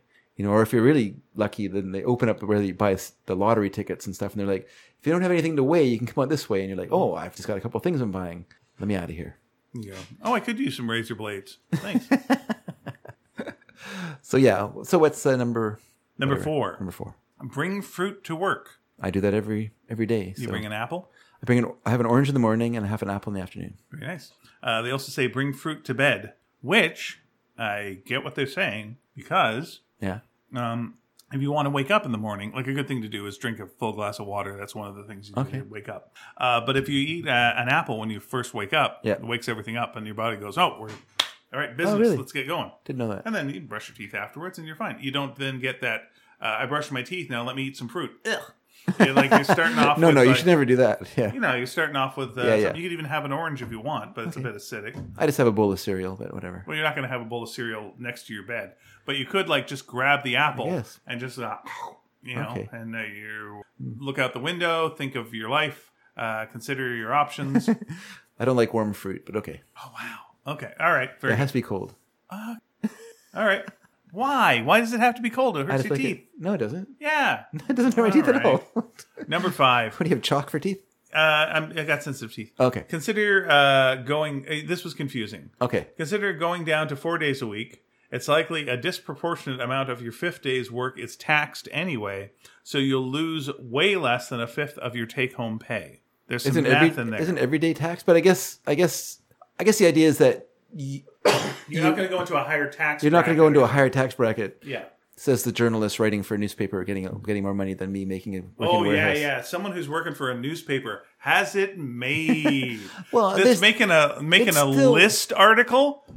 Rich. That's what that person is. Well, no wonder they can take a day off. Yeah, they're fine. Yeah. You're doing listicles. Oh boy, howdy! Your life's gone in the right direction. Everyone has an emotional blind spot when they fight. Work out what yours is and remember it. What's your emotional blind spot? I don't quite understand what that means. Maybe something like you always have to win, and so that'd be an example. That's just normal, but anyway. No, it's not. If you feel like you have to win everything, then you're going to win nothing because you're just the person who's has to, and people just give up and just go fine, fine, and it's like I won. No, you didn't. But there's something about it. Maybe that's how you define win, I guess. Maybe there's something that's a trigger for you when it gets brought up. If something gets brought up that's personal or something about work or something you're sensitive about, then it throws you off your game. Okay. Or you don't care about a certain thing, maybe you think newspaper people are all rich, and so to hell with them. That's your emotional blind spot. I don't, rich people have no problems, especially newspaper people. Plant spring bulb. I just meant I think they're in a higher tax bracket than I am. Honestly, if you're writing a listicle for The Guardian, they're not in a higher tax bracket than you are. This is not the good gig. Okay. Plant spring bulbs, even if they're just in a pot. Yeah. Yeah. I mean, Lisa would agree with that. I'm not a gardener, but we always have bulbs that in the back, in the front. Makes you feel good to see stuff grow. Sure does. Keep a bird feeder by a window, ideally the kitchen. It'll pass time when you're washing up. Mm-hmm. I mean, so does YouTube, but I like watching the birds. You could watch birds on YouTube. I can watch both. I can have my YouTube going, and I can also look at the birds. And number 10, always bring ice to house parties. There's never enough, as you say, especially in the UK. Which is a weird bit of advice there, because it seems to me that when you go to the UK, there's a definite ice prejudice that you're going to face. How so? You're going to be like, can I get some ice in that? And the person's going to look at you like, well, okay, ice, I guess. It's kind of swept over here too, though. But you're a guy who likes a cold apple. I do, and I like a cold drink. I've noticed going to the movie theaters lately is that they really skimp on the ice. It's just frozen water, folks. Don't you pour your own ice nowadays? No, not at the theaters we go to. Okay. The ones out in Langley and Abbotsford, people still work there. They don't make you do the job for them. Good. Because it's a sticky mess. Yeah. The only thing that's good about it is you do get to flavor your soda. So I can get a cherry Coke or a lime Coke. Sure. That's nice. Yeah. But a bunch of amateurs working the drink machine isn't great. Yeah. And to be honest, I just get a Coke when I go to the machine. I don't. Of course you do. Because I don't like the flavored ones. So I just get a Coke. So I can get that from a human. And so yeah, but they'll put like 3 ice cubes in the thing, and it's like, hey, I don't know what's going on. I don't know if people are complaining that ice is like filling up the cup and they're not getting enough. It's stupid. What a stupid complaint. But 3 pieces of ice is not going to do you any good at all because it's only going to melt and water down your drink. You need to have a good ice to drink, ratio. Sure. So then your drink stays cold and the ice doesn't melt and turn it into water. Later on, the ice can melt, and then you can drink that slightly flavored, slightly Coke tinted water. Yeah, people. The place that I've seen that the most complaints about, was Wendy's, because Wendy's would have, when you get a drink, they would like do the scoop of the ice, and then they'd fill the drink, and people are like, "Whoa, easy on the ice," and they really make a big, "Hey, I'm paying for that." Yeah. Whoa, and it's you're paying for good. Actually, I was reading an article talking about why Coke tastes better at McDonald's. Okay. And they have special Coke made for them for McDonald's. With beef tallow in it? It's slightly, yes, with beef tallow. It slightly has more sugar in it, anticipating the watering down of the ice. And then they use fresh water. They use fresh filtered water for the machines. And then they also keep it cold. They keep it all cold all cooled. So when it goes into the machine, it comes out cold into your cup. I thought that was interesting. It was like a lot of stuff. Coke definitely does taste better on ice. I'll tell you. It does taste better on ice, and it's funny. I love to have like a Coke in a McDonald's with my meal. Like I don't like to eat takeout from McDonald's. I only want to eat McDonald's in the restaurant because the Coke does taste better in the restaurant to me. And I've always thought that. Very strong food opinions. Me? Very strong food opinions. That's something that has come across in the last 11 years or whatever of this show. There's a lot of very specific strong. I mean, I don't care if other people do it. I don't like takeout from McDonald's. No, I understand. But you've got let's just go with McDonald's. Yeah. So McDonald's does not have the most varied menu. Okay. You don't need to. All you need is a Big Mac. But anyway. Well, that's what I'm saying. Yeah.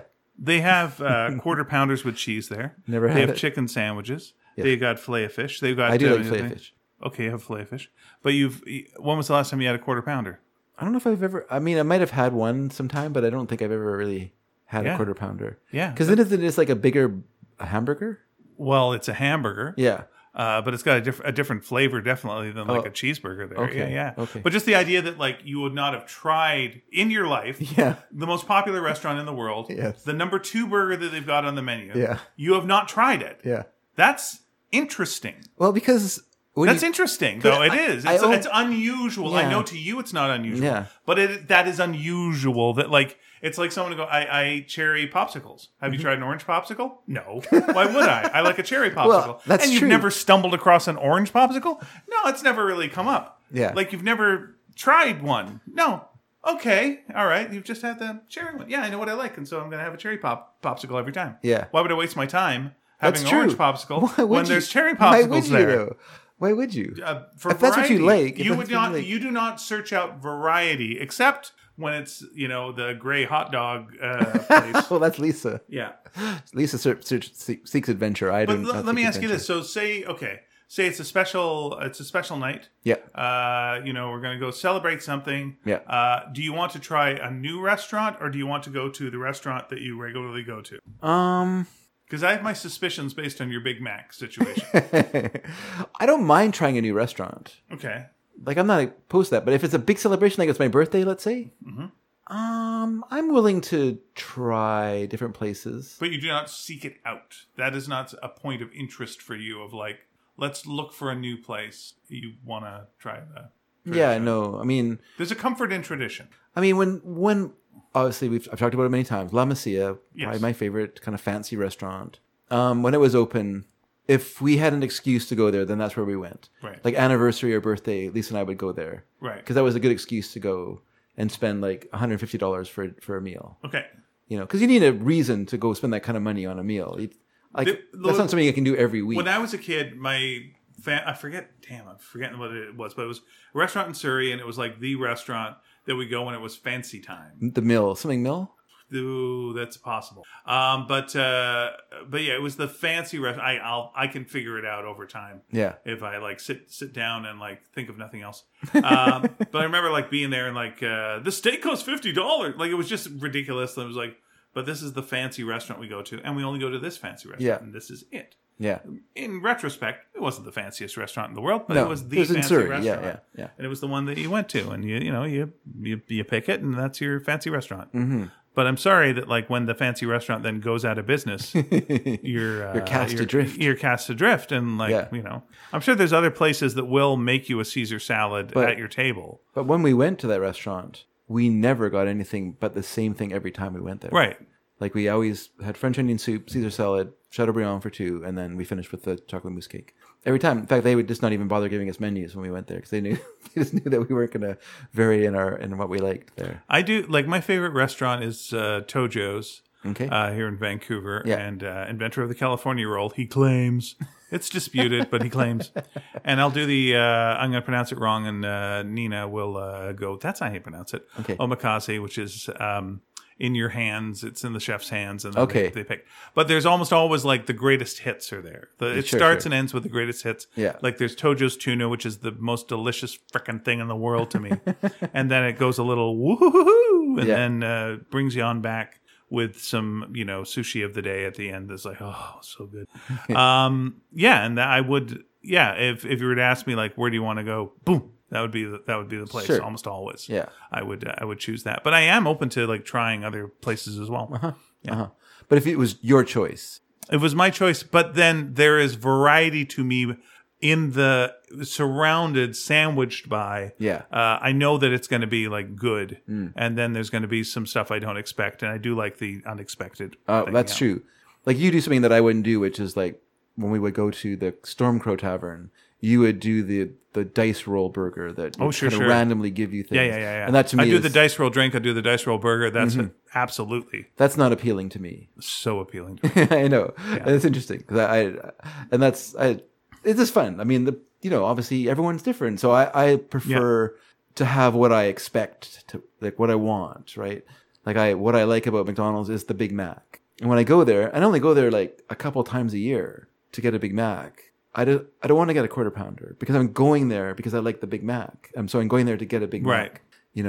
That's my favorite burger there. So the idea that I would like spoil, I'm putting that in quotation marks, spoil a trip by going off of that and getting something different. I'm going to play this scenario now, but it's like, now, maybe if I went there when I was feeling like hungry, what I should do is get a Big Mac and a quarter pounder. oh geez. And then just have them both. That's possible. I'm just picturing this, and again, I'm wishing you no ill, but like I'm just picturing like you're on your deathbed, and like you're surrounded again by loved ones, and everything's all fine, and it's like it's completely painless, and everything's fine. You're dying of that orgasm disease. Oh, anyway, sounds great. It's pretty good. But then they ask like, Dave, listen. Sure. We think you're only going to survive like another hour. Yeah. And there's a McDonald's next to here. It's the only restaurant we'll be able to get to in time. For your last meal, what would you like? And you go like, I'll have a Big Mac, please. Yep. And give me one of those Cokes. And like, all right, you got it. You want some fries with that? And it's like, Yep. Yeah, okay. So we go, good, because it's a combo. It doesn't cost that much. Yeah, and you're like, that's irrelevant to me. I'm dying. I'm like, okay. So they go over, and then they come back, and they go like, okay, got some good news and some bad news. We got everything for you, except they were out of Big Macs. They only have quarter pounders. Yeah. So we had to get you a quarter pounder.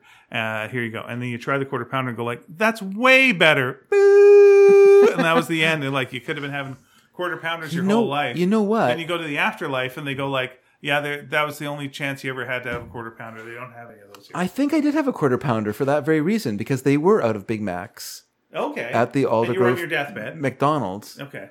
I went there to get some dinner one night, and they were out of Big Macs. This is like during the supply chain thingy, and I guess they didn't have the patties or whatever they need to make them. Right. And so I did get a quarter pounder because you were like, oh, you've never had a quarter pounder. Yeah. So I got one, and it was fine, but I prefer a Big Mac. So, And you never tried the McDLT or any of that, did you? no, Never tried the Arch Deluxe? No. Oh no, I did try the Arch Deluxe Okay. because I had the peppery sauce Kind of a with it, right? mustard kind of sauce, yeah. Yeah, I did try that. And? It was good. It was fine. All right, very good. But it's not a Big Mac. Asked and answered.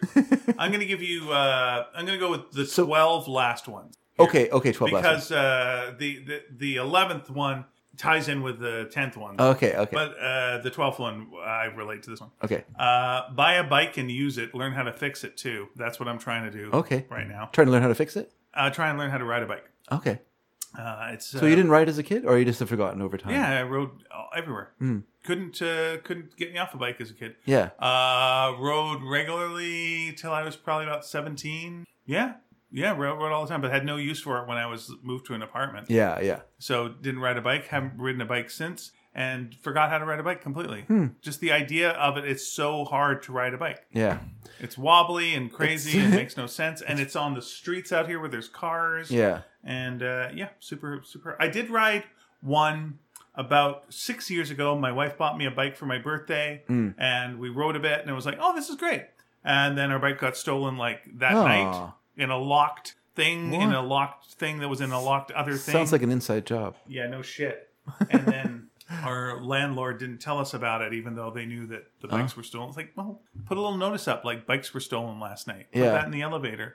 We didn't know for like about a week. And I was like, well, we can't even go out in stores and look now. Yeah. So that kind of made me bitter on the whole bike situation. Okay. Yeah, I used to ride them a lot when the girls were kids. I would ride for quite a number of years. I would ride to Safeway, or I'd ride to the produce stand. But the roads were like quieter then. Like it would feel more intimidating now because there's a lot more traffic, particularly like large truck traffic on the roads than there was in those days. Yeah, I used to have like a trailer bike, which was like a trailer bike. Like it had its own wheel. It kind of attached to under the seat and arched over, had like a frame that arched over the back wheel of the bike. And then it had its own seat and pedals and handlebars and one wheel. And then Eve would ride on that. Oh. And we'd go around. And then Mary had her own bike, and she'd ride to school on her bike. Yeah, so I did that quite a bit. But it's been a while since I rode. It probably has been about 20 years since I rode a bike. If you do, let me know how it is maybe for 15 years or something. Yeah, it would be fun. We used to go down to Stanley Park, and we just rent bikes there and go ride around on the seawall. Because we don't have our own bikes. Because my bike was stolen as well. That's why I stopped riding. Some local villain walked away with my bike. No, okay. So number 11 here. Politely decline invitations if you don't want to go. That's a good advice. Yeah. Don't feel obligated. I'll start politely declining them rather than forcefully declining them. Yeah. Fuck no. Are you insane? Number 10. If you do go, have an exit strategy. Can we recommend a French exit where you slip out unseen? That's my favorite. That is the best one to do. I don't like to do that with people that I know, but if I'm at a party with a lot of people, like some people I know and a lot of people I don't know, I have no problem with that. Yeah, you don't want to make a big fuss of just like, I'm leaving. We're going now. Yeah. And the other thing is Canadians have a hard time saying goodbye to each other. So you end up like with people like following you to the door, and then they'll walk outside with you and you'll talk outside for a bit, and then they'll walk you to your car, and then you'll be standing at your car talking. Then you get in your car and they'll still be talking to you, and then you close the door, and then they're standing there, so you wind your window down, and then you talk some more. And then they're in the back seat. And then finally you can go, and you're like, I was at this party for like 2 hours, and you never said a word to me. Why are you now following me out to my car? This is the weird thing that Canadians do. The worst to me is... my dad's he does it all the time. Like, he won't talk to me when I come to visit. He'll literally leave the room while I'm there. But when I'm leaving, he somehow senses that. Then he'll come out, and then he'll have a lot of conversation for me. There's no pressure then. I guess. Yeah, it's like he is able then to turn on heel and go at any point in that conversation, and it's appropriate. Yeah. So he can talk now. You've given him the freedom. And he'll like follow me outside, and my mom will be outside. Like being on the phone and being able to go, well, your mom wants to talk to you. That's what he does. Yep. That's guys of his generation is they don't want to have like that long conversation or a conversation they can't get out of. Yeah. I guess you want to talk to your mom now. Okay, I guess I do. Bye. Weirdo.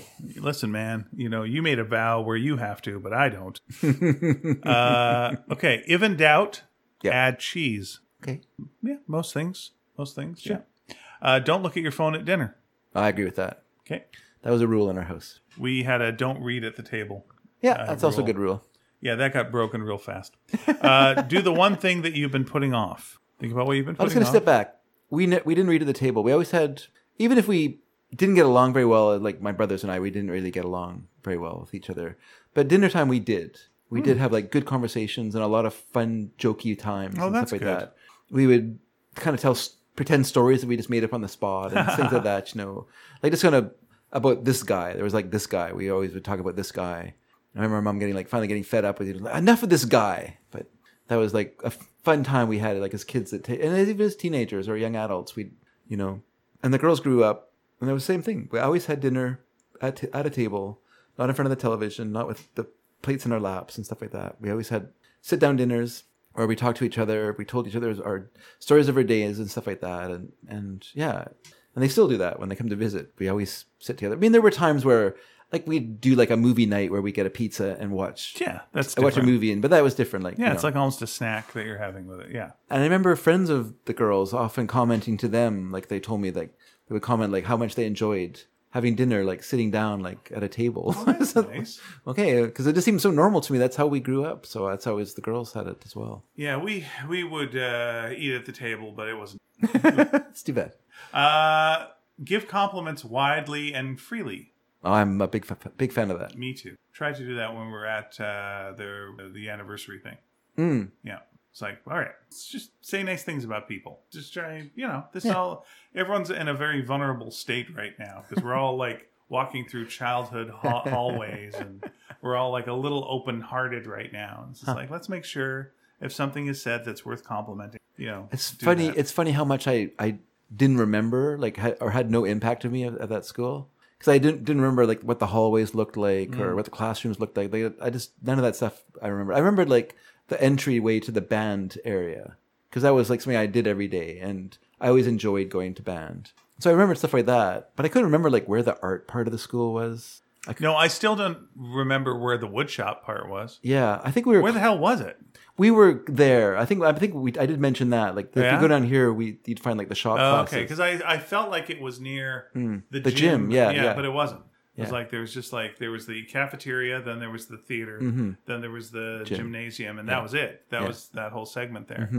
But it was down on that end of the school that you went, and the art classes were down there too. But it's just kind of vague to me. And also, like, we've often talked about the smoke pit, the school atrium, and that seems to have disappeared as well from the school because there was like this open area where they had a no roof covering this part, and you could sit outside.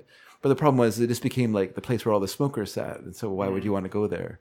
Blech. So and I couldn't see that either. So this may have been swallowed up in the general need for more space for classrooms. And the weirdest thing to me on it, in retrospect, was it's like, I wonder what the theater area will be. And I'm assuming, well, it's been renovated since I've been there. Time has moved on. Time has moved on. Yeah.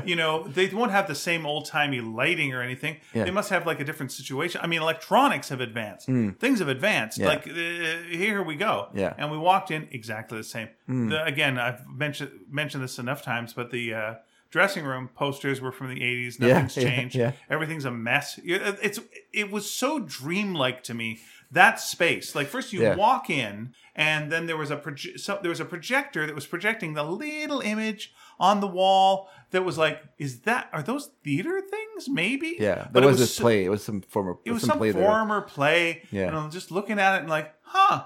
But it was the kind of thing that, like, if I was dreaming about this, I would dream that there was a projection on the wall of a play that I didn't know. Yeah. That's what it would be. Yeah. And then I'd go into the dressing room, and it would be the same dressing room as it was. And it was. And it would be a mess. And it was. And no one cleaned the goddamn theater. That was the thing, was just like, people are coming, right? Yeah. They didn't clean it. It was just like, it was just, everything was thrown. Well, I think it was just a storeroom now, that area. So is it? Yeah. Fair enough, but like even if you have looking at what was stored in it. I mean, they still had drama classes, obviously, somewhere there. So, hey, guess what? It's the big reunion we've been advertising for like 2 months.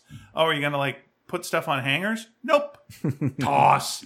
Like, here we go. But we'll put a projector up so people can come and look through it. Will anyone be in there to make sure you don't get stuff stolen? No.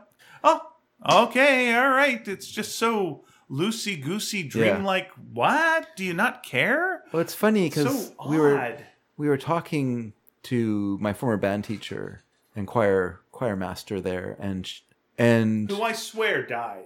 Like, she might have been a ghost. No, she was not unghost-like. Why? Because her hair was gray. Very white, like ghost white. Yeah, because she's older. Her hair gets gray. Well, same with me. But I did not think she was with us anymore. Oh, really? At all. Oh.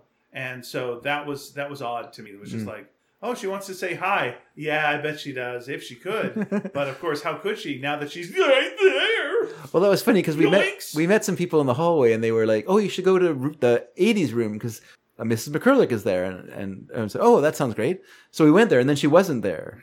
And then we wandered around a bit more, and then we were standing at another room, and someone came over, and they're like, "Oh, Mrs. McCurlick wants to see you." And so then I saw her and gave her a hug, and then I said, "Oh, I went to the '80s room to see you." She goes, "Oh, I heard that you were in the school, and so I had left to find you."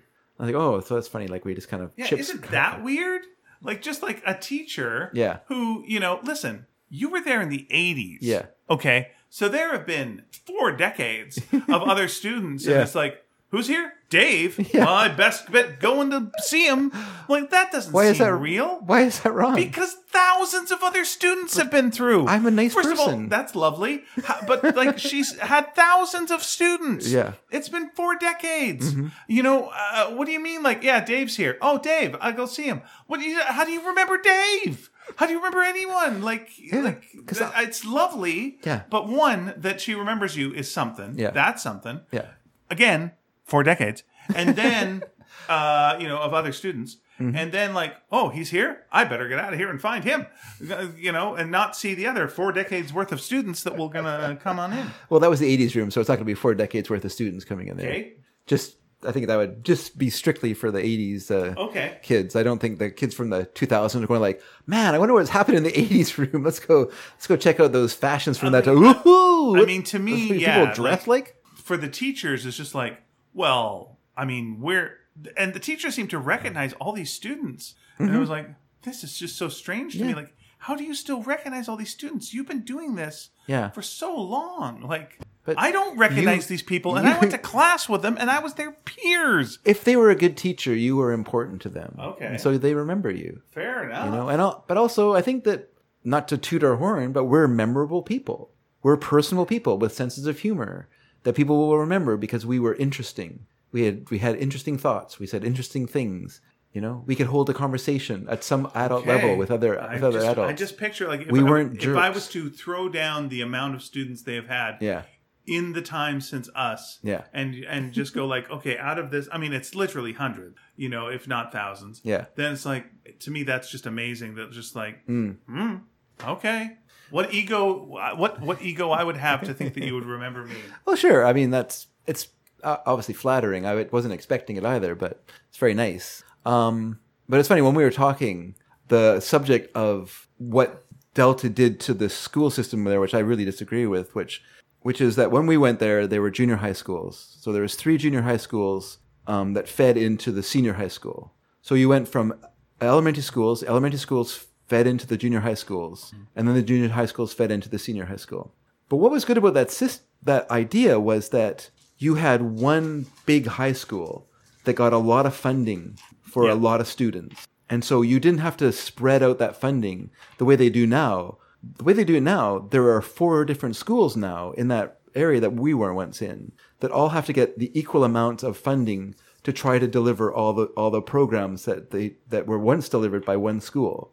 So when we went to North Delta, there was the shop end of the school where you did your career prep programs, or there was the graphics art area where you could do your career prep stuff. Or there was also a cooking school there where you could do your career prep things. So if you weren't interested in an academic stream, you could go into those career prep programs and they would help you through doing job placements, like going and doing like a job placement where you'd work there for a while and get used to the job and then come back to the school again. They built a house at the back of the school every year. So the carpentry students would frame an actual like house. They would do the roof and everything so they could figure out, they would learn how to do like all the math for doing roof construction and things. They had the auto shop there that would fix cars. This is back in the days when cars were easier to fix. It would be much more difficult now and more expensive to do it as well. But in those days, cars were pretty simple. You could bring them in and they didn't have computers and things. Kids could fix those. There was the electrical program. There was the metalwork program. Then there was a printing press in the school. There was a PMT machine. There was a thing that would photograph the stuff for the negatives for the printer, for the printing press. They had all that kind of stuff there because it was only one school that needed all those things, But now 4 schools need all those things. So all those kind of programs are going to suffer. Yeah. Your drama's going to suffer. Band's going to suffer. All those programs are going to suffer because everything's watered down now into 4 different schools. And I was saying this, and Mrs. McCulloch was like, "You're right. Dave's right." She said, "When that came in, I was 5 years away from retirement. I quit teaching and just went into being a substitute because I didn't want to be part of that program. Because everything that you were used to is gone now. Like as a band teacher, there was a certain amount of money that funded the band program and stuff like that. Now that money is now gone to the winds because everyone's trying to fight for this pie for this. And also they changed how schools are funded, right? So they went from like all schools get money to a you get money per student model, which is much more difficult especially for rural schools. That's why you don't see many rural schools anymore because there's just not enough money for them to operate. And so eventually the students disappear. It's just an inevitable end because you can't give the services for the students. So the students go to schools that can, and then these schools all shut down over time. But yeah, anyway, that was interesting. That was interesting. But I think what was most startling about our trip to what I like about reunions also is that there's no jerks there. The jerks don't go to open houses or to reunions. So it's just people that are nice. I went. So I think there's exceptions that prove the rule, obviously. There you go. Very good. But when you see people there, they're genuinely happy to see you. Yeah, there's no obligation. And they remember us, right?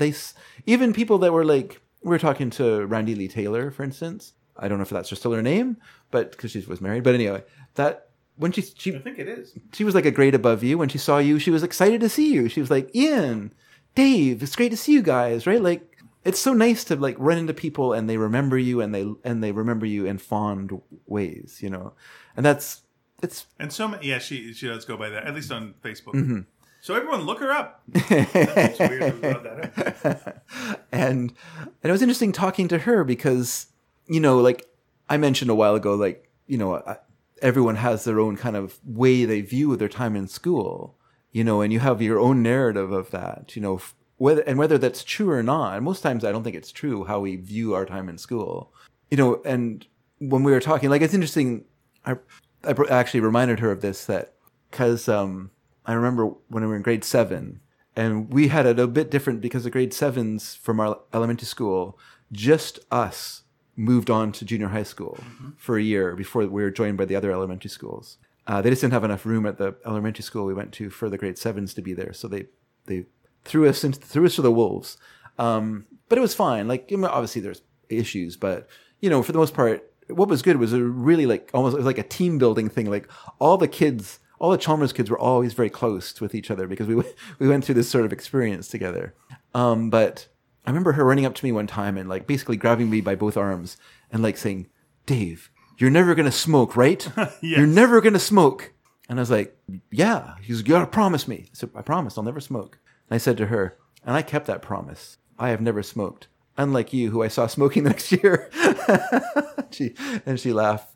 But she said, "Was I a bully in school?" That was something that always worried me, that I was a bully. And I said, "No, you were never a bully. You were someone who really cared about everyone else and wanted to make sure that everyone was doing fine. And that's not being a bully. That's something, you had opinions of how we should be, but you weren't like a bully. Like you weren't like a mean person. You were a caring person. That's great. Like that's so important, to have people like that in your school life." So even though I made a promise to her that I have kept my whole life and she didn't keep it, I still think that. Did she promise you though? That's true. I think there was an implied, both of us were saying we wouldn't smoke. But you're right. Yeah. As you legally speaking, you are correct. You have found the loophole that she could use to get out of this thing that she made me swear to. But yeah. No, it's always, I wish I'd been a little bit not pushy, but I wish I'd gone and talked to the social studies teacher that I really liked when I went there. I think that would have been, I think he would have remembered us too. Oh yeah. I think he was a teacher who cared about his students and remembered us. I can remind him of the time I handed in a project 3 days late and he took marks off it because of that. He said to me, "This would have been an A, but you handed it in late." So I was like, "Damn!" I put off writing a stupid thing but it was good. it was a good bit of writing. Good. I'm glad to hear it. I was proud of what I wrote, actually. And I hope you've gotten better over the last 40 years, too. My writing? Yeah. No, it's about the same. Oh, okay. Fair good. Yeah. All right, next bit of I was advice. looking to see if I was on the alumni Oh, on the web, on the Wikipedia. I am. Yay. for what? For Notable alumni on Burnsview. Oh, that's cool. Nice. With Tristan Gary, a goaltender for the Pittsburgh Penguins. Wow, I didn't realize that. Juvie Cooner, a soccer player for SC Braga. Don't know what that is. Nicholas Patan, who's a center for the Vancouver Canucks. Burnsview boy. Tyler Connolly, is the lead singer of Theory of a Dead Man. Okay. Eric Fell knew that group. Jeff Francis was the pitcher for the Colorado Rockies. Yes, that's. Yeah, I didn't realize he went to Burnsview though. went to I knew he was a Burnsview. Delta boy. Yeah. And then me, I did Sparks. That's good. That's nice. All right, going back to the thing list, and then we'll do our other regular stuff because at some point we have to eat. I'm getting hungry. Set up an affordable standing order to a charity. So like a regular, a regular. That's thing a good. for a charity. That's a good idea. Yep. Yeah. Keep a book in your bag to avoid the temptation to doom scroll. I do have a book in my bag normally. Yeah. I travel with my e-reader, but that's the same thing. The one thing I do forget though is to bring reading glasses sometimes. Just wish my vision was better. And I'm reading this Ivan Brunetti book on cartooning right now, and it's so tiny. Yeah, I have that book too. And I got lent this a really good book that's like about a French chef and a biographer kind of going and following this French chef. Okay. And it's like, again, my vision is just everything's so small. That was one of the nice things about Kate Beaton's Ducks book was like, it's in a font that I can read at regular eye level. This is good. And I think we talked about Kate Beaton's book on the Lost episode as well, and I strongly recommend it. It's a book that made Mary cry. Oh yeah, it's very cryable. Yeah, absolutely. That and Brokeback Mountain, the combination of the two together just killed her. Fair enough. Listen to albums you loved as a teenager. I wish I could, but I grew up in the 80s. Very good. So not a decade that traveled well. Make a friend from a different generation. I've done that a couple times. And also you've mentioned it's a nice thing about church is people from different generations. Oh, for sure. That's a real mix 'em up. Yeah. Staying over at a friend's place, strip the bed in the morning. That's very nice. I think. And steal the sheets. Whoa, wait a second. But yeah, I mean, why not? You can always 700 count on your friends. And for instant cheer, wear yellow. Really? I've heard that too. That yellow is a color. People don't wear it, but you wear yellow. I have a yellow sweater. I remember wearing it one time. You know that Home for the Holidays thing, right? Where at Christmas time, you pay money and the money goes to charity. And then people will they'll have interior designers come in and they'll decorate a fancy local Vancouver house. Oh. No. And so you can go around and tour the houses. Okay. It's quite fun. But I remember going to one in Southlands, and there was a young woman there who was just working as a volunteer. And I was wearing this yellow sweater, and she's like, "That's a very brave sweater. I really like it." Oh, thanks. Yeah. It's kind of... You know what else is sweet? Slurpees. Yeah. You know what? Here's the thing. Okay. About that. Phil Rosenthal, the creator of Everybody Hates Raymond or Loves Raymond or something along those lines. Everyone loves Raymond. Has feelings about Raymond. Yeah, has feelings about Raymond. He's got a show called Somebody Feed Phil.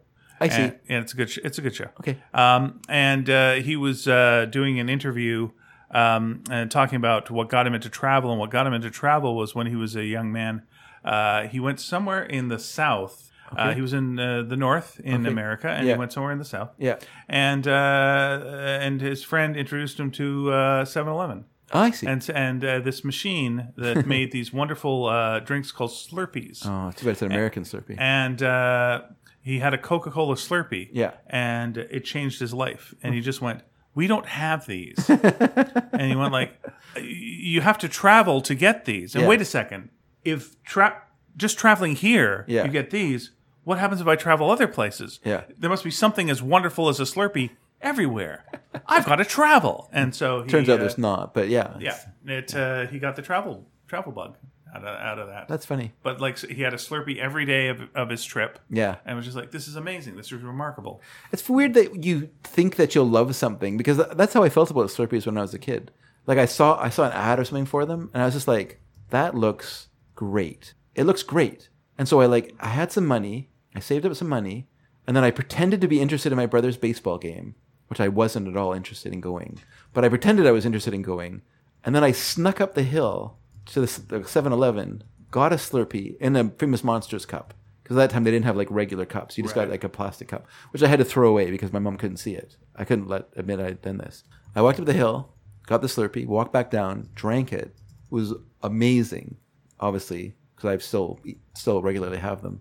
And then I like got close to the baseball field, threw away the cup after I finished it, and then I just walked over and never said anything about like this greatest drink I'd ever had because I knew my mom would not have like let me get one if she knew I was doing that because it would be way too much sugar, which she was very concerned about us boys having too much sugar because there was 3 boys. Basically, that's the only reason. There was 3 boys. Get the sugar out of here. That all makes sense. It'd be interesting to get a list of stuff of like. Oh, you know what? This might be a good question. Okay. Write it down. Something that your parents didn't want you to do that was a good thing that you did. Okay. That they were incorrect about. That they had Sure. good intentions. Yeah. But they were wrong about in retrospect. Okay. Nothing against them as people. Yeah. They make good sense to want you to be a doctor. Sure. And but it was best that you did not become a doctor. Yes. Because you would have killed many people. I work terribly under pressure. I'm not a pressure person. So let's go now to the world of music. Oh, music. Once upon a time, there was a podcast that Dave did called Sneaky Dragon Listening Party. That's true. He did it with his daughter Mary, who is her own fine person with her own personality and hopes and dreams. She is great. And she was the co-host, and the announcer was Eve Dedrick, who you may remember from last week's show.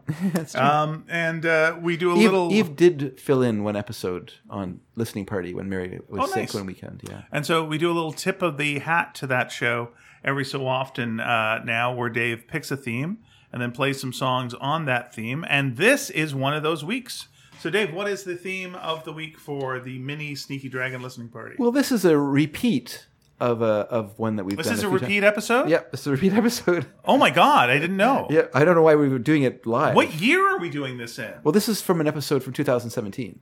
Oh. Yeah. You know what? What I really hate is all the people that think like, a plague's coming. It's just like, you know what I say? I say take some vitamin D and walk it off. That's what I say. Walk it off. This is... And I think this Trump guy has some good ideas, by the way. I don't know why people are bashing him all the time. By the way, I heard there's going to be a new Avatar movie coming out. It's going to take a couple of years to make, but I'm really looking forward to that. Okay. By the way, you're fired. Remember when he said that? Yeah. That's such a good show. That was a good show. Top 5 songs. Real People, Part 3. Oh, so these are songs that... These are songs... about real people. Yes, that feature real people's names in the song. Sometimes the song may not be really about that person. It might just use the name as a jumping off point. Right. You don't know for sure. But yeah, because let's see. We've done... so far, we've done Lon Chaney. Okay. We've done Andy Warhol. We've done Farron Young, the country singer. We've done Dusty Springfield. Okay. And we've done Sigourney Weaver. Then we did Man Ray, the surrealist photographer. Pablo Picasso. James Dean. Okay. Rita Lee, a song about her from the band that she was in. And then we've done Lee Remick. And so this week we're going to start off with Marie Provost, who was a famous, I don't know if she was really famous, but she was a silent film star back in the day who, if you were a person who read Hollywood Babylon by Kenneth Anger, you read the horrifying story of her dying in her apartment and then being eaten by her dog, which has been disproven. Yes, it turns out is not true. That the dog did bite the leg, but they say to try to wake. Yes, it was not. It was too good a dog to eat its master. Right, and there was a note there saying that she owed Joan Crawford. I think it was like $110. Okay, is that right? Yeah. And so take that out of her finances and take the sell the dog for $110. So this is by Nick Lowe from his 1978 album, which in England was called Jesus of Cool, but in straight-laced stick-up-the-bum America it was called Pure Pop for Now People. Let's give a listen to Marie Provost by Nick Lowe. Mary Provost did not look her best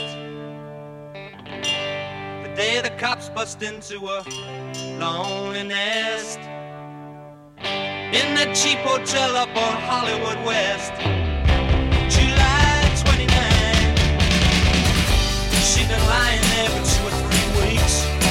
The neighbors said they never heard her squeak, but hungry eyes that could not speak said even little doggies have got to eat. She was a winner that became the doggies dinner. She never meant that much to me. Whoa, poor Marie.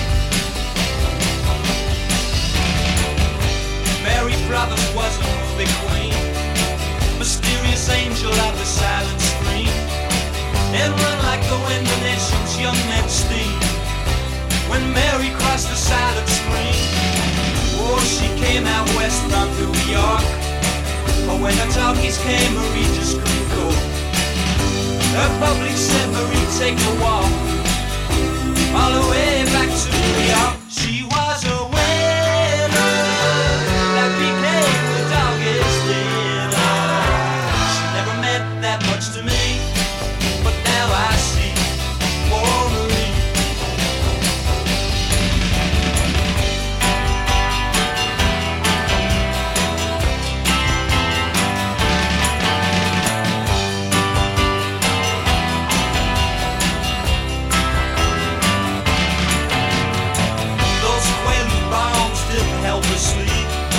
As our nights grew long and our days grew bleak, it's all downhill once you passed your feet. Marie got ready for that last big sleep.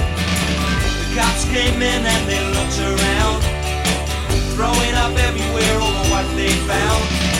The handiwork on Marie's little Dax hound, that hungry little Dax hound. She was a winner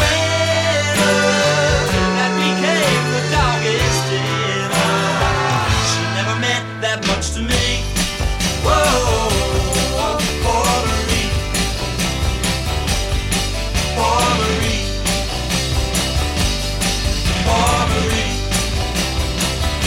poor Marie, poor Marie. And hey, we're back. Yay! A rollicking song. Here's my one little memory of Nick Lowe that Yeah. I'll just throw out. Sure. My friend Alan and I used to do like a radio show in our high school, and people didn't like it. Anyway, but we would occasionally like interview people. We'd go out and we'd interview band members. Yeah. And so called up Nick Lowe's like, and most of them would be very nice about it because you know you're a high school kid, and and they either they'd say yes or they'd let you down easy. And called up Nick Lowe's representation. And asked, because he was going to be in town, and asked if we could interview him. And why would he want to do that? And it's just like, oh, we just got this radio show. Hell no! This is a British person? This was no, it was it was American. Oh, okay. His representation, or at least maybe it was the American version of the representation. But it was like, no, it was hell no. It was like a ridiculous thing to have asked, and we were fools for asking. Interesting. And so that was my memory of talking to Nick Lowe's representation, and we did not get an interview with him. Yeah, because his manager was Jake Rivera, not his real name. Okay. Who, with Dave Robinson. I don't think I got straight through to the manager. Yeah, I don't think so. It was whatever the representation was, a couple of stages down. Because he and Dave Robinson formed Stiff Records. And that's where like Elvis Costello started, and Nick Lowe was there and was kind of a mainstay because he produced almost everyone who was a Stiff's artist. But then I guess there was some sort of falling out or difference of opinion or whatever. And so Jake Rivera left Stiff Records and he took Elvis Costello and Nick Lowe with him and moved them to a different label, a different independent label. But yeah, that's, I think from what I've heard about the guy, he does sound like he would have been the sort of person who would react the same way to your request. So maybe it was just like a kind of general institutional attitude that, you know, the whole place. Why the hell would, of course he wouldn't. He shouldn't, but other people do. Yeah. The song itself, I would say, like, I liked it, but I kept hearing other songs in it. Okay. Like, I really heard What a Wonderful World It Would Be with Sam Cooke, and like I heard a lot of da da da da da da da da. Like I heard that beat, but little bit down. It was a little different, but like I kept like, oh, this sounds like this song. Sure. This sounds like this song. Okay. So yeah, that was distracting to me. Saying that, enjoyable song. Yeah, it is fun. Yeah. Nick Lowe's kind of interesting because he started like as a working musician in the 1960s for a band with the name Kippington Lodge. Okay. And they were one of the sort of bands that were like trying to like become famous. And so then when a producer was interested in them, they're like, oh yeah, we're throwing in with this guy. So they threw in with this guy whose name was Mark Wirtz. He was a German guy who lived in England, and he'd had like a huge hit that he produced in the mid 60s called Excerpt from a Teenage Opera. And it was like a big giant hit. And supposedly there was going to be like an album that followed, but it never really worked out. Like he put out a couple of singles based around it, but they were like these big kitchen sink productions that were never quite reached the heights of the first version. And so then, he took Kippington Lodge under his wing and he produced some songs for them. But none of them were like hits. None of them were like big songs. And so, eventually bands, if you're not making money, you can't be a band. Yeah. You have to eventually stop because you can't afford to not work. You can't, if it's not working, you can't afford it. It's too expensive.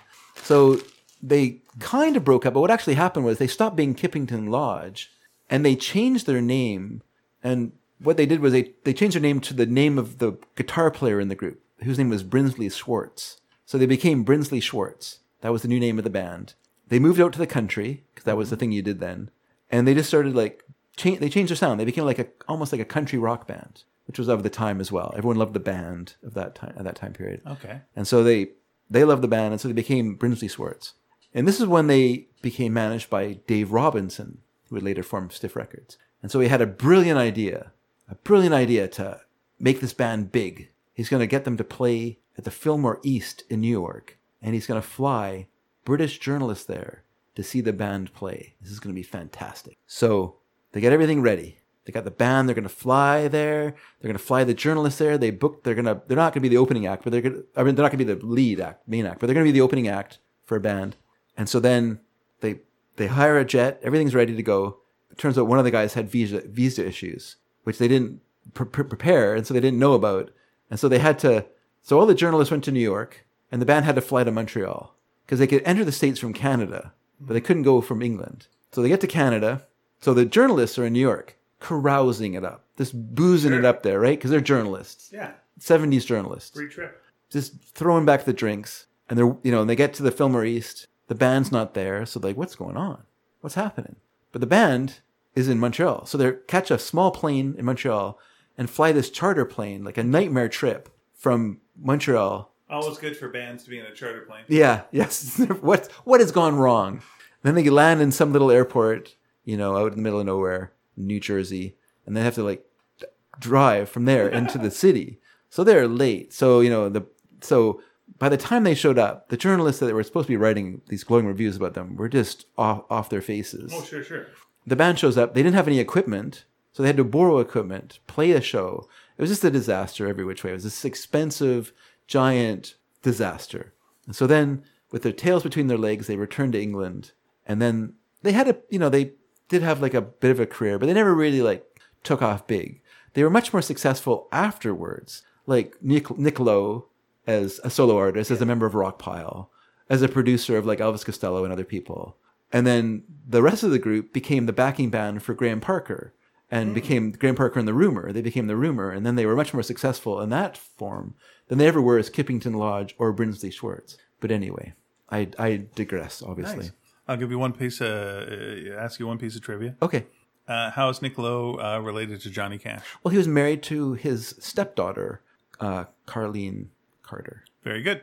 Asked and answered. Moving on. And because they did, because she came to England and Rockpile produced an album for her and played on it as well. Oh, okay. And so they met that way, and then they married. And there's lots of great stories of like Johnny Cash coming to England and like staying at Nick Lowe's apartment. And like people like Elvis Costello and other musicians, of course, who admired him coming to like be there. And he always greeted people like this. My name's Johnny Cash. And of course, you're like, yeah, I know who you are. But he would always introduce himself to people as if you didn't know who he was, which is very fair. I think that's a good way to introduce yourself if you're super famous. Assume. Yeah. Yeah. I remember the comedian Paul Tompkins making fun of Tom Cruise for introducing himself as Tom Cruise. Yep. Because it's kind of like, I know who you are. But it's also a way of sort of leveling between you. Yeah. I'm Tom Cruise. Who are you? Also, what else would you say? Yeah. Like, you just sort of... Have you heard about Scientology? Like, what do you... What are you doing? Have you seen my latest film? I know. I'm shorter than you thought. Jeez, lay off. All right. Let's move on to our next song, because I've spent a lot of time talking about Niccolo. This is Julian Cope from... By the way, that's also a sneak preview of our new podcast, The Lowdown, where Dave will be talking about lots of trivia about Niccolo. Yeah. Okay. Yeah. Now, this is from our podcast, I Can't Cope, with Julian Cope. Julian Cope, who is a madman, a British madman. And this is from his 1984 album, Fried, which features him in the midst of some very dangerous substance abuse, crouching on the ground with a giant tortoise shell on his back, looking at a toy truck that has Fried on the side of it. It's a great picture. Yeah. It is a great picture. It is a reason you name an album after that picture. But it was an interesting and not great time for him. But this song is... It would be, by the way, it would be funny if then you released an album with that exact same picture, but with you doing it, and then go like, well, I guess great minds. Great Just minds. a coincidence. Just a complete coincidence. I didn't realize it. Yeah. This is from that album. This is Bill Drummond Said. Let's listen to the song, and then we'll talk about who Bill Drummond was. Okay. And maybe even who Julian Cope was. You might not know. We'll be right back after this song.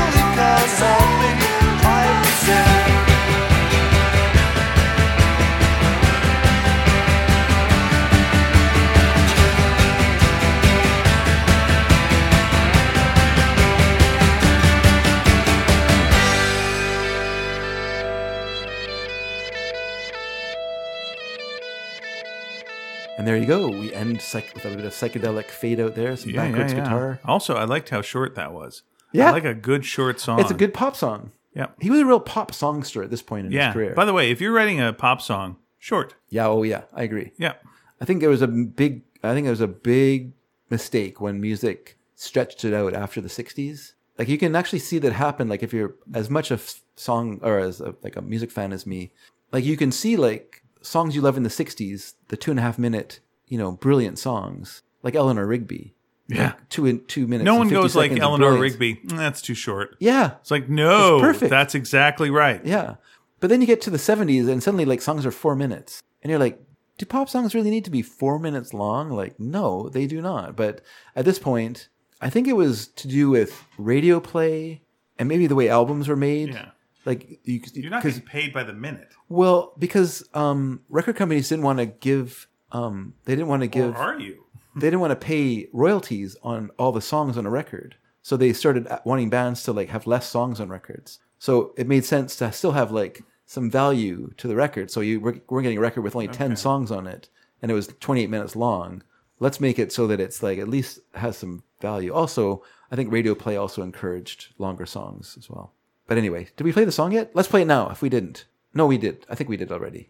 I don't know. I can't remember. Anyway, we're back. Because like I said, I liked it. It was short. Oh, okay. I enjoyed it. It was good. It was short. It was snappy. Yeah. All I know about Bill Drummond is he burnt £1 million. Maybe. Yeah. It's hard to know. Because he was like a situationist guy. So it was a situation comedy when he did it? Well, I think it's just they were provocateurs, right? Like they performed at the Brit Awards in England, and they threw like a sheep's carcass on the stage. So, like, yeah. Okay. They made a lot of money. Like, okay, when he started, he was a manager. He was a band manager. Okay. He managed Julian Cope's band, The Teardrop Explodes, and he managed Echo and the Bunnymen.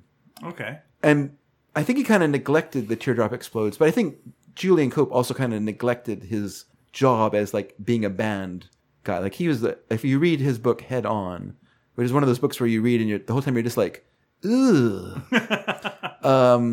You can see why like maybe he wasn't he wasn't a careerist. Let's put it that way. Okay. Which in some ways is admirable, but in other ways is frustrating if you are a person who's trying to manage someone's career. And I think Echo and the Bunnymen were more like kind of like, yeah, this sounds good. Like let's have like regular albums and we'll tour and we'll be kind of responsible and we'll, and then we'll have a career and you can manage it and make money helping us do that, Bill. And I think that like Julian Cope, this song is about like, he doesn't like Bill Drummond because I think he felt like Bill Drummond kind of abandoned him. But like I say, if you read Head On, which is a book if you read, you'll go, ugh. You'll see why someone would like not want to support this guy who's like in the throes of like, I don't know, like this, like, it just seemed like he didn't care about himself, Julian Cope. Like he just like, not bathe for weeks on end. Sure. That's fine. Not change my clothes. Sure. That's cool. Take a lot of drugs. Yeah, that's great. Neglect writing songs and putting out albums. Yeah, that's fine too. Whereas Echo and the Bunnymen were like album a year. It's going to have this on it. We're going to get better and better as we go. We're going to, and they did this fabulous thing. And I remember reading this in NME where it was in Liverpool and they did like a tour, like a mystery tour, basically. So you didn't know what was going to happen. You bought tickets to see Echo and the Bunnymen, and then you met at a certain place and you got on a ferry and the ferry took you to a place and you did something there. And then you got on a bus and you went to another place and you did something there. And then the final part was you went and saw Echo and the Bunnymen play live. And it sounded like a great idea. That was what Bill Drummond was about. He was just about like, imagination. Like, imagine if we did this. And so then later on, he and this guy named Jimmy Cauty started a group. Well, first they did a song as the Time Lords called Doctoring the TARDIS. Okay. And they did like the Doctor Who theme. They made it into a dance song. Yeah. And then they started the KLF. And that was, and also the Justified Ancients of Moo Jams, JMMS. These were like dance groups. Like, so they were doing like house music and stuff like that. And so, and the KLF created like the chill out movement as well. So the idea of like, after you've been to the rave and you're totally wiped out and you're coming down off the MDMA, then you listen to KLF's Chill Out album and then you just calm down because it'll just take all the edge off this. And so they made a lot of money doing this. And they took £1 million to a remote island in Scotland where they burned £1 million, or they didn't. There's footage of them burning like something. Sure. But is it £1 million? And is it worth burning £1 million when you could just say you burned £1 million? Exactly. And have the same effort. Exactly. So who knows? They both are doing fine, those guys. So it's all cool. Okay, cool. But yeah, there was a long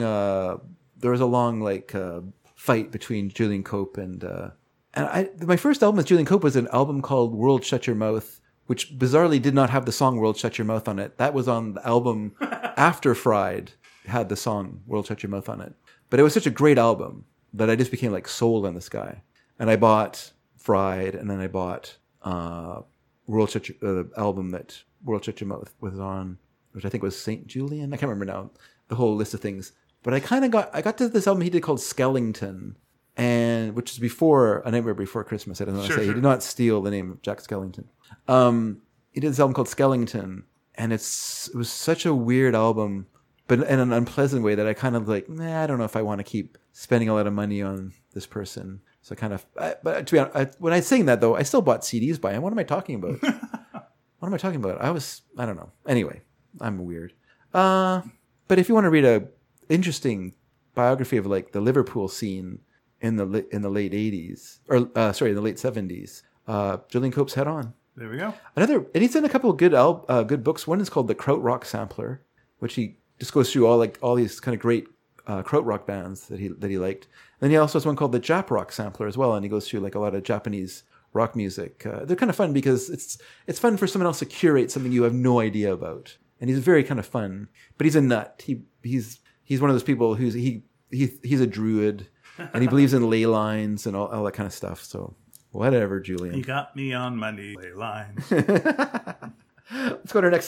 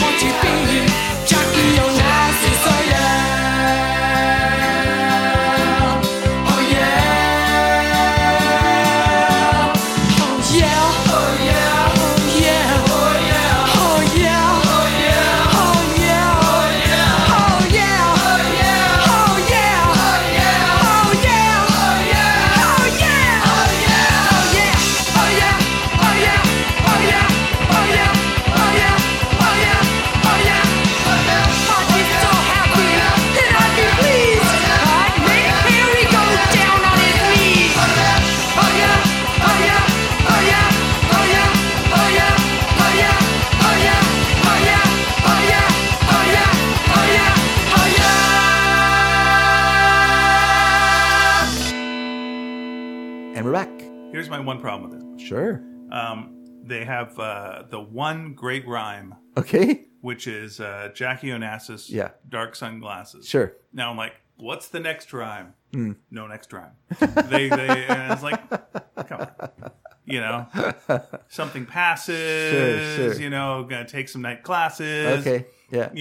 You can't just have the one rhyme. Yeah. And then there's some rhymes for other things. And Yeah, it's yeah. a fun enough song. Yeah. But it's just like, no, you did your big, one off the top. Like it Yeah. feels like, you're writing your song. I got to write a song about something. Jackie Onassis, wearing dark sunglasses. Yeah. Oh, that's good. That's Yeah, good. yeah. These will all keep coming like water. This will flow like water. And I got nothing else. Okay. That's possible. Maybe it is a bit half baked. I don't know. It feels like it's pretty fully baked, but you never know with bands. Yeah. There's so many. It's not like movies. Like sometimes there's things that force you to do things that because you don't have time to like finish it or improve it or whatever. Because it's just kind of like we got to do the album. We got the money, we got the time. This person's ready. Let's get in there. Let's do it. Don't worry about it. Just get it done. We'll fix it some other time or whatever. Or the next one will be better. Yeah. So sometimes those things happen. I don't know. It didn't bother me. And then time passes. I do like that they, play on that. Her name was Bouvier, and then it was Kay. Yeah, and I was yeah. like, yeah, that's fine. That's Yeah. good. More of that, and we're not doing that either. Okay. My favorite part about this band is that they grew out of a band that was entirely kazoo based called Kazoontite. So I think that's great. They did that as teenagers. They had that. With their band. rival slide whistle band across the street. What were they called? What's that? What were they called? Pull this. All right. Okay. Pull this. Give us a tug. They're called. I don't know. My slide whistle. It's a guided missile. That's the one rhyme in that song. Yeah. Once again. Yeah. They're fun. It's fun. They're from Boston. Oh, damn it. That's what the name of the band should have been. What's the that? name of the band should have been. You missed your chance. Yeah. You missed your chance. All right. Edit it so that Okay. I say that. All right. Our next song is we talked about this. We talked about this album. We talked about this song a little while ago, and I said we were going to hear it soon. And I wasn't lying apparently because this is the time. This is Johnny Carson by the Beach Boys from their 1977 album "Love You" or "Beach Boys Love You." I don't know what it's called really. It just says the Beach Boys, then it says "Love You," but they're written in two different styles, so it doesn't imply that it's the same name. But anyhow, this is Johnny Carson, Brian Wilson, cooking it up. Here we go. He sits behind his microphone.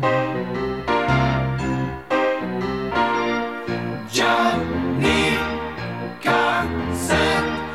He speaks in such a manly tone.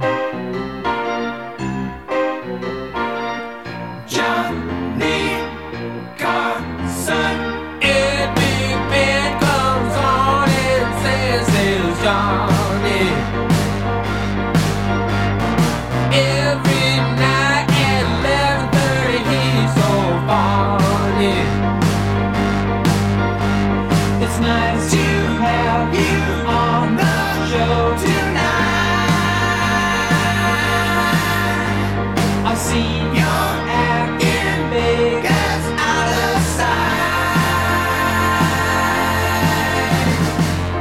When guests are boring, he fills up the slack. Johnny Carson. The network makes him break his back. Johnny Carson. Every band comes on and says he's Johnny. Every night at 11:30 he's so funny. Don't you think he's such a natural guy? The way he kept it up could make you cry.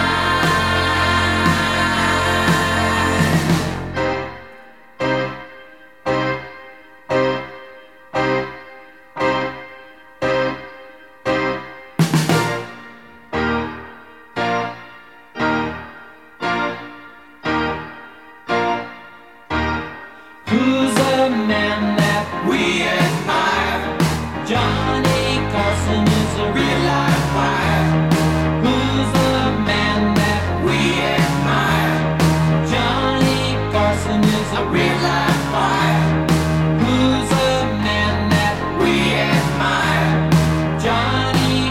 Carson is a real life fire. Who's the man that we admire? And we're back. Right. Technically a song. Yeah. Technically it's a song. Yeah. Here's one line I disagree with. Sure. He said he was like speaking in a manly tone. I don't think Johnny Carson necessarily speaks in a manly tone. He's got kind of a wispy tone to me. Like he's got a very light tone. Okay. That's not manly. It's just it's that, right? I guess it rhymed. Yeah. Yeah. But like, he's when you think of like Johnny Carson, go through the adjectives. Yeah. And we'll go through 100 before you get to manly, right? Like real butch. It was like not necessarily. I don't know. He seemed pretty. I don't know. He seemed like kind of like a slim suave. He seemed like a magician type. suave kind of a Suave guy, man about town I'm kind not of a saying, character. Hey, I'm not saying he's not suave. Okay. Fred Astaire is suave. Yeah. But would you say Fred Astaire is manly? No, but No. he's a dancer. That falls outside of. Okay, here's the Gene Kelly's that manly though, so that's true. Yeah. How about this? Did you ever see the episode of The Tonight Show where Tommy Smothers took over did an impression of him? No. It's insane.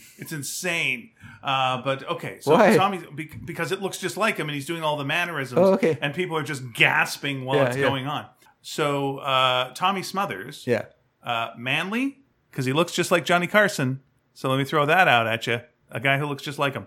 Is he a manly looking man? Tom Smothers. I don't know. No, I he's don't know. not. The answer to the question is completely not. I guess if I'm hesitating, it's a no. Yeah, it's a no. So yeah, that's right. I mean, Okay. there's nothing wrong with Johnny Carson, Sure. but I would not go. Manly tones. He's not Robert Mitchum. Okay. Yeah. Okay, that's fine. But this, as I was saying before, this album was almost a therapy album from Brian Wilson, who had been, deep in the throes of mental illness and drug addiction for a long time, was sort of coming out of it at this point, still not completely. Well, he'll never be completely normal, a normal person, normal in quotation marks. He'll always have the remnants of the mental illness and stuff like that. Sure. Will always affect what he does. At this point, he was because Capitol had released a greatest hits album called Endless Summer, and it was a huge hit, and people became very interested in Brian Wilson again. And the band kind of recognized that, obviously, and the record company as well. And they kind of wanted to exploit this, and get Brian back into the studio, get him doing work again. But he just wasn't there enough that he could be the once upon a time commanding Brian Wilson who single-handedly ran, the sessions with session musicians and, boss's brothers around and made all this beautiful music. That wasn't him anymore. Right. He was just kind of this is almost like a diary. The whole album, it was originally supposed to be called Brian Wilson Loves You, but then it was decided to take that album away from him and release it as a Beach Boys album. And so, it has a bit more Beach Boys-y elements to it with them singing and things. But the songs are Brian basically writing about things that at that moment interested him. So on that particular night, it seemed like a fun idea on his blomping machine that goes blomp, blomp, blomp to do a song about Johnny Carson, And that was just fun, that moment of fun. And I'll do one about the solar system tomorrow, I'll do one about roller skating the next day. He'll do whatever he wants, he'll just, he's just having fun, Yeah, nothing wrong with fun. Nothing wrong with fun. Our final song, everybody, It's in our fun. top 5 is Jacqueline Suzanne. I think of her as a bit of a romance novelist. Author of Valley of the Dolls. Valley of the Dolls, that's right. Yep. This is the Pernice Brothers from their 2010 album, Goodbye Killer. This is Jacqueline Suzanne, which I thought would be like an album ender, but it's like the second song on the album. It's weird. That could be an album ender if you stop listening there. I guess that's true. But this is the Pernice Brothers with Jacqueline Suzanne. Okay. Let's give a listen, everybody.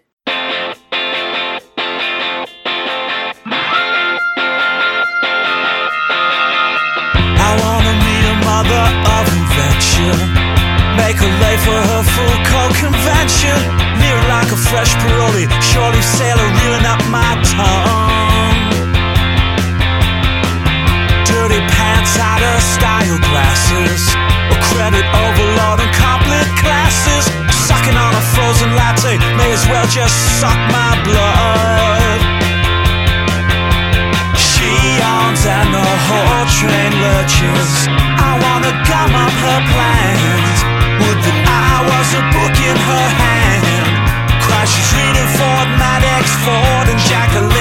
Suzanne. Timid chivalry at the turnstile. Was that a smirk? Was that a smile? May only be as deep as skin. I know for certain if she lets me in. She yawns and the whole world lurches. I wanna gum up her plans. Would that I was a book in her hand. Cry, she's reading Ford, Maddox, Ford, and Jacqueline Suzanne. Follow her to the escalator. Follow her up the escalator. Follow her down the escalator. And watch her walk.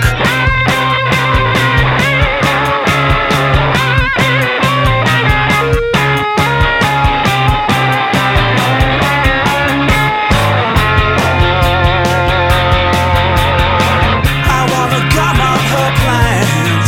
Would that I was a book in her hand. Cry, she's reading Ford, Maddox, Ford, and Jacqueline Suzanne. Jacqueline Suzanne. Jacqueline Suzanne. Jacqueline Suzanne. Oh, and that ended fast. Yep. That ended like they just got tired. But it was smooth and enjoyable. I And enjoyed short and that. sweet. If you like them short, Yeah, I do. 2 minutes and 38 After seconds of when I'm music. listening to the fifth album with a theme, I do indeed like them short and sweet. This is fine and fine. Yeah, I enjoyed it. Well, there we go. Yeah, nice. Thank you, David, You're welcome. for that. I And think we'll- remember, everybody, read Valley of the Dolls and Hollywood Babylon. That's your reading list for that for this week. Yeah, we'll have a part 4, I think. Yeah. That will happen. Also, if you're writing a song about a celebrity, grab yourself a rhyming dictionary and Help yourself you out. can use that. Yeah. Yeah, because that'll probably Or maybe help. maybe you're a little bit punk and you don't care. Yeah. I mean, there's a reason you call yourself human sexual response, and that is not to win the hearts and minds of mom and dad. And I've sent David Tommy Smothers doing a Johnny Carson impression. Ah, I'm We'll curious. to see if that appears on the Sneaky Dragon page. We don't know. Go into the mailbag is what we're gonna do. I like it because now it's time for me to eat some candy from this bag and make an awful noise. The candy that we're eating right now is Sour Patch Kids. It's only for kids. Dave is now dumping a bunch of sugar on the table. So if you want to know how we get ants, this is how we get ants. Aunts and uncles. That's right. It's not his house, so it's fine. Question of the week last week was, what's some life advice you'd give someone? Also, what's your favorite fast food burger? Also, we know what Dave's is. Also, what is the one song you'd play to liven up a party? Well, our friend Liam has written us and says, worry once, suffer twice. Oh. Fake What it does that till- mean, though? So if you worry about something, you're suffering through Yeah. worrying about it. That's right. I'm worried about this big test. Oh no! Now I'm ruining my day before, and What if now the I'm going test to the goes big fine? test. Now I'm like having a bad day here. So you had 2 bad days where you could have just had like the one bad But day. what if the test goes fine? Okay, how about you're going to the dentist and it's going to be painful and you're like, oh no, I'm worried. Well, now you've ruined your first day and you've ruined your next day because you're at the dentist and it's painful. Fake it till you make it, I had a crown put in a week or so ago. and now you're eating candy. It took 2.5 hours. Now you're eating candy. Why not? Well, on your crown. What's that? What if your crown comes out because of the sticky candy? It's not going to come out. It's permanently in there. It's glued into your mouth. Nothing's permanent in this world. That's true. Don't put your compost in the crisper. Good point. Mm. Quarter pounder BLT. That's a favorite burger. And I would ask someone else to choose a song because You and me both. Yeah, there you go. See, I think Liam falls into my camp, which is that we're both a couple of music weirdos, and no one wants to hear what we want to rock a And party that's with. why we play 5 songs in a row for you. Louise writes, thanks to Eve for helping out with the replacement podcast. Yeah, thanks, Eve. I enjoyed the rom-com roundup. Oh, great. I didn't mind the ending of Kissing Jessica Stein. The movie is about Sell out. experimentation It's a cop-out. and personal growth. At the beginning of the movie, Jessica is just not ready for a lover, but she could really use a friend. Finding out that you're better off as platonic, not romantic partners can happen with any couple, be they straight, gay, bi, asexual, or any combination. The subgenre of movies about relationships that help you grow but ultimately end is underrated. Sure, but it's not a rom-com then. They probably don't sell as many tickets or streaming subscriptions, but they offer life advice. Others I like in this category are Chasing Amy, 500 Days of Summer, and Forgetting Sarah Marshall. I'd also put Sleepless in Seattle in there too. It's more about the yearning for connection and possibility of love after loss. Okay. By the way, in You've Got Mail, Meg Ryan's character becomes an editor for children's books. Ah, that's right. So she goes from selling books to helping create them. The closing of her mother's bookstore used to bother me too. But in a big city like New York, or Vancouver for that matter, independent business and even big chains are going to be at the mercy of high rents and changing retail options. So I've come around to looking at that as a realistic plot point. I agree. I mean, it used to bother me more too, but when Eve and I were talking about it, I kind of came around more to the movie. Actually, just talking about it, you're just kind of like, oh, that was a good scene. That was a good scene. That was also really good. And then I also think that because we were talking about How Do You Know, and I was talking about how that's a movie about life transitions, and that's what this movie is about too. Like, not only is she losing something that kind of kept her trapped in a way, maybe her mother's bookstore, but also getting out of a relationship that also wasn't very healthy for her. Okay. And I think that improves the film for me. But as far as we know, she and Tom Hanks stay together. That's a rom-com. Okay. Kissing Jessica Stein. Problem with me for that movie is that it feels like a cop-out in that they negate the lesbian romance at the end of the film, and then the tone of the movie is, don't worry, she's going to marry this nice Jewish boy. It's all good. It's all fine. The main character would never go down this weird path into weirdness. Yeah, sure, that other girl can. This Shiksa, she can do it, but not Jessica. No, she's going to marry that. She's going to marry Josh. It's all fine. All right. I've not seen that film, so it's really good up until the end. There's a great scene in the film. I talked about it during the show. Watch the movie. There we go. Life advice from Louise. Pay off your credit card balance each month. And when I ate fast food, I went with a McChicken or a filet of fish. Technically not burgers. To liven up a party, I'd play Conga by the Miami Sound Machine. Oh, that's fine. Yeah. I also want to mention I'm not into Woody Allen movies, but I really did like The Purple Rose of Cairo. I love the line, I just met a wonderful new man. He's fictional, but you can't have everything. Very sweet. That's a great movie. I would also recommend to people not into Woody Allen movies that Everyone Says I Love You is probably my favorite Woody. And even if you don't want to see a Woody Allen movie, and I understand, fair enough, I want another director to steal the concept, which is taking people who are not singers and having them sing sincerely in a musical with already, not new songs, but already established songs that are appropriate. Yeah. I just love that. He was doing kind of a Dennis Potter thing. Oh, I don't know what Dennis Potter did. Like he did The Singing Detective. Okay, yeah, Michael yeah. Gambon and stuff. Sure. Where they incorporate like 50s hits or whatever. Pennies from Heaven would be another one that he did. There's something so sweet about someone like, bless her, Drew Barrymore, who is not a singer. A singer, yeah, but like singing sincerely, and then the notes go off a little bit, and it's like, like there's just something that like deepens, the poignancy of the song. Edward Dragansky writes, "Wow, 3 hours and 13 minutes of Dedrick magic." I think I've only heard. Imagine if Jason was on that show too. You'd have 3 times the Dedrick. That's a lot of Dedrick. It's a little too much. What if Mary dropped by? 4 Dedricks. Oh my gosh. I think I've only ever heard Eve on a podcast when she was making the intro on Listening Party. What a great partner to fill in for Ian. David, not only do you have one daughter and a spouse who is professional and kills it on the air, but an entire Dedrick household. Yeah, he's really, Michael Jackson's dad. That's Dave, basically. Just, exactly the same. And in every respect. Yeah, beating my children. Yeah, into doing podcasts. The funny thing is, Eve was really nervous when we were starting the show. Mm-hmm. She's not like a public speaker. Like Mary is much more comfortable talking publicly. But as soon as we started, I think podcasts have that kind of magical feeling where it almost becomes just you and the other person talking. Sure. Where you kind of, not that you forget about the audience, but they're not primary in your mind because you're not staring at them straight back at you. Occasionally you'll think like, should I be telling people this? And by the way, we haven't done a plug for it yet, but when you're mentioning that you've got a spouse who also does podcasts, you guys do a podcast called Horse Mystery. Yes, that's true. That you can check out on the Sneaky Dragon Network. So Check that out. What's Horse Mysteries about? It's exactly what you think it's about.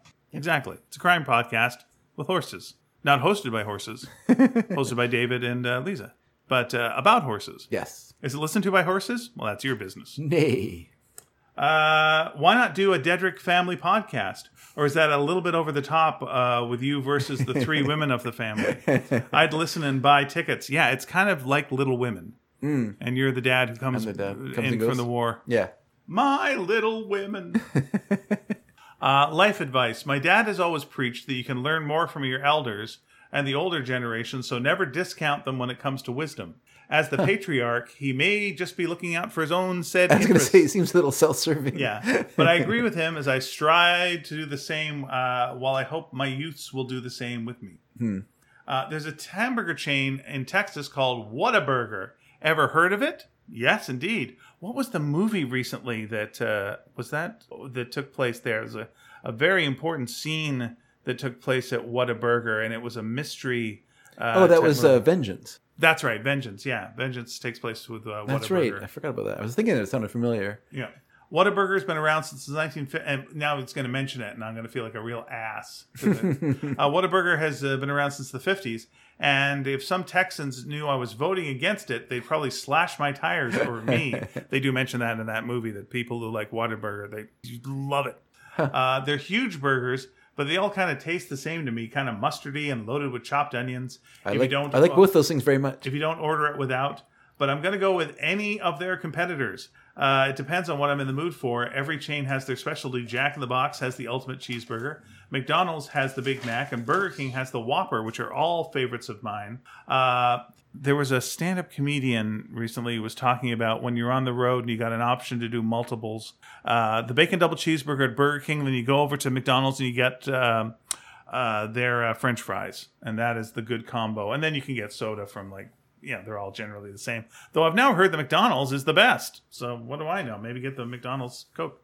But I think my all-time favorite is the one I can't have because they're no longer located here. The Carl's Jr. Superstar or Big Carl Burger. I used to eat Carl Jr.'s burgers all the time. We had one around the corner in walking distance from the Lone Star, and they were huge, big burgers with everything fresh on them. We got a Carl's Jr. in Vancouver. I have never been. I walk by it twice a week. Never gone in. Yeah, we have one close by our house as well. Have you ever gone in? No, I never have. No, we never do. But I'm going to try it now that Ed has recommended it. So I will report back. Yeah. I don't know if I'll be going this weekend, but I'll be going soonish. Yeah.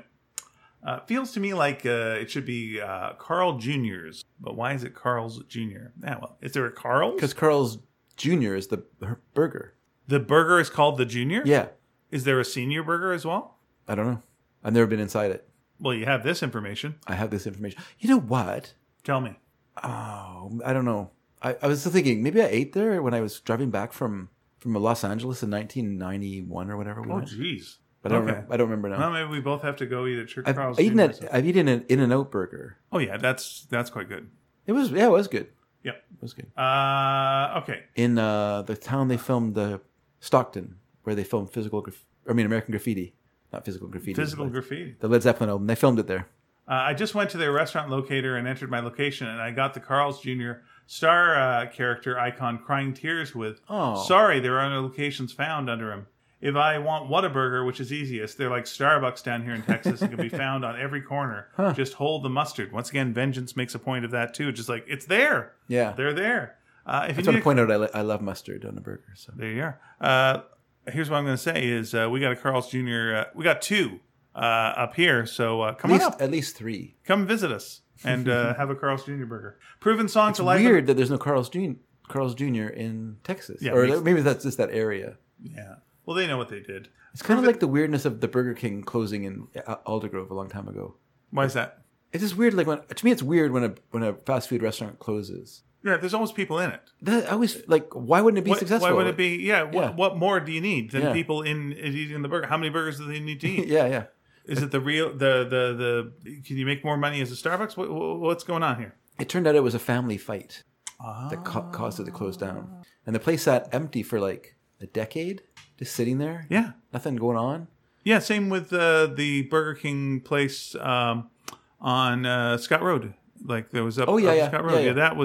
That went away. It looked like a Burger King. Yeah. And it took the longest time before anything opened up in there. Yeah, it's weird. Proven song to liven up any party I approve of, Shattered by the Rolling Stones. Okay. It's a song Sean and I used to listen to while we closed down Lone Star Comics for the night. I can testify to vacuuming, counting money, and even dancing to it, as Sean and I did on the counters more than once. Selling funny books makes you happy like that, and that song rocks. Everyone have a terrific weekend, and look up Shattered and rock on, sneakers. Oh, continuing, you were asking about what's acceptable blood sugar levels for a diabetic. Yes, I was. I'm a type 2 diabetic, which means my body creates insulin, but not enough. So I take medication and maintain a sugar-free diet to keep my blood sugar at a constant level. For my age and weight, the level should be between 100 and 140, depending on whether I've eaten or not. I check it at the same time every night, and I've kept my levels at an average of about 125 with a few spikes into the 160 range. The real test is when I get my A1C checked every 3 months. The blood work from that is the aggregate reading that counts. It should be below 6.0 or lower. Just to give you some reference where I started when I was diagnosed and when I let my diabetes get out of hand, my blood sugar was closer to 400 and my AIC was as high as 11. So I brought it down since and I feel much better for it. Well, good on you. Congratulations. Let's all be healthy. Everyone, let's be healthy. Okay. Yeah, that's really good. And now we're moving on to Lisa, co-host of Horse Mysteries. Hey, Winnie. Clop, clop, clop, clop, clop. Bang! Murder! What? Who said anything about murder? Big thanks to Eve for saving the day. I can attest to the fact that Dave was very, very bummed to have lost what he said on a really good 3+ hour show. And with Ian being so busy and unavailable to re-record, that was true. That complicated things. But good old Eve bravely stepped into the breach. Well done. Number 1. Life advice. I'm going to counter Ed and say consider who you let influence you. Just because a person is your elder or is in a position of power or authority in your life doesn't necessarily mean they have it all together, know the ins and outs of other things, or have your best interests at heart. If you know what you want from life, it's what you're good at and brings you happiness, satisfaction, or peace, then take that path. So, to hell with the elderly is what Lisa's saying. Thank you, Lisa, on that. Number 2. I love the White Spot legendary burger with cheese. Bring her one when we go tonight. Bring her one home. Surprise her. Put it under her pillow. She's usually asleep when I answer the problem. She's usually asleep when I Sneak it under return. there. Okay. It's a sentimental favorite, and even when overcooked, which is now more often than not, you're not wrong, it hits the spot. I get what you're saying. Vera's and Five Guys burgers are also good. That's true. Number 3. I never get to pick music at parties, so I don't know how this would go over. But my first choice would be Song 2 by Blur. Woohoo! Which I know Dave will say, blech, to. And probably not politically correct anymore, but Gary Glitter's Rock and Roll, Part 1 and 2 are also good. Well, he likes a lot of number 2 songs. Yeah. Okay, well, I don't know why you wouldn't like Gary Glitter's song. Let me just look up Gary Glitter. I mean, oh, geez. Oh, my gosh. That's no good.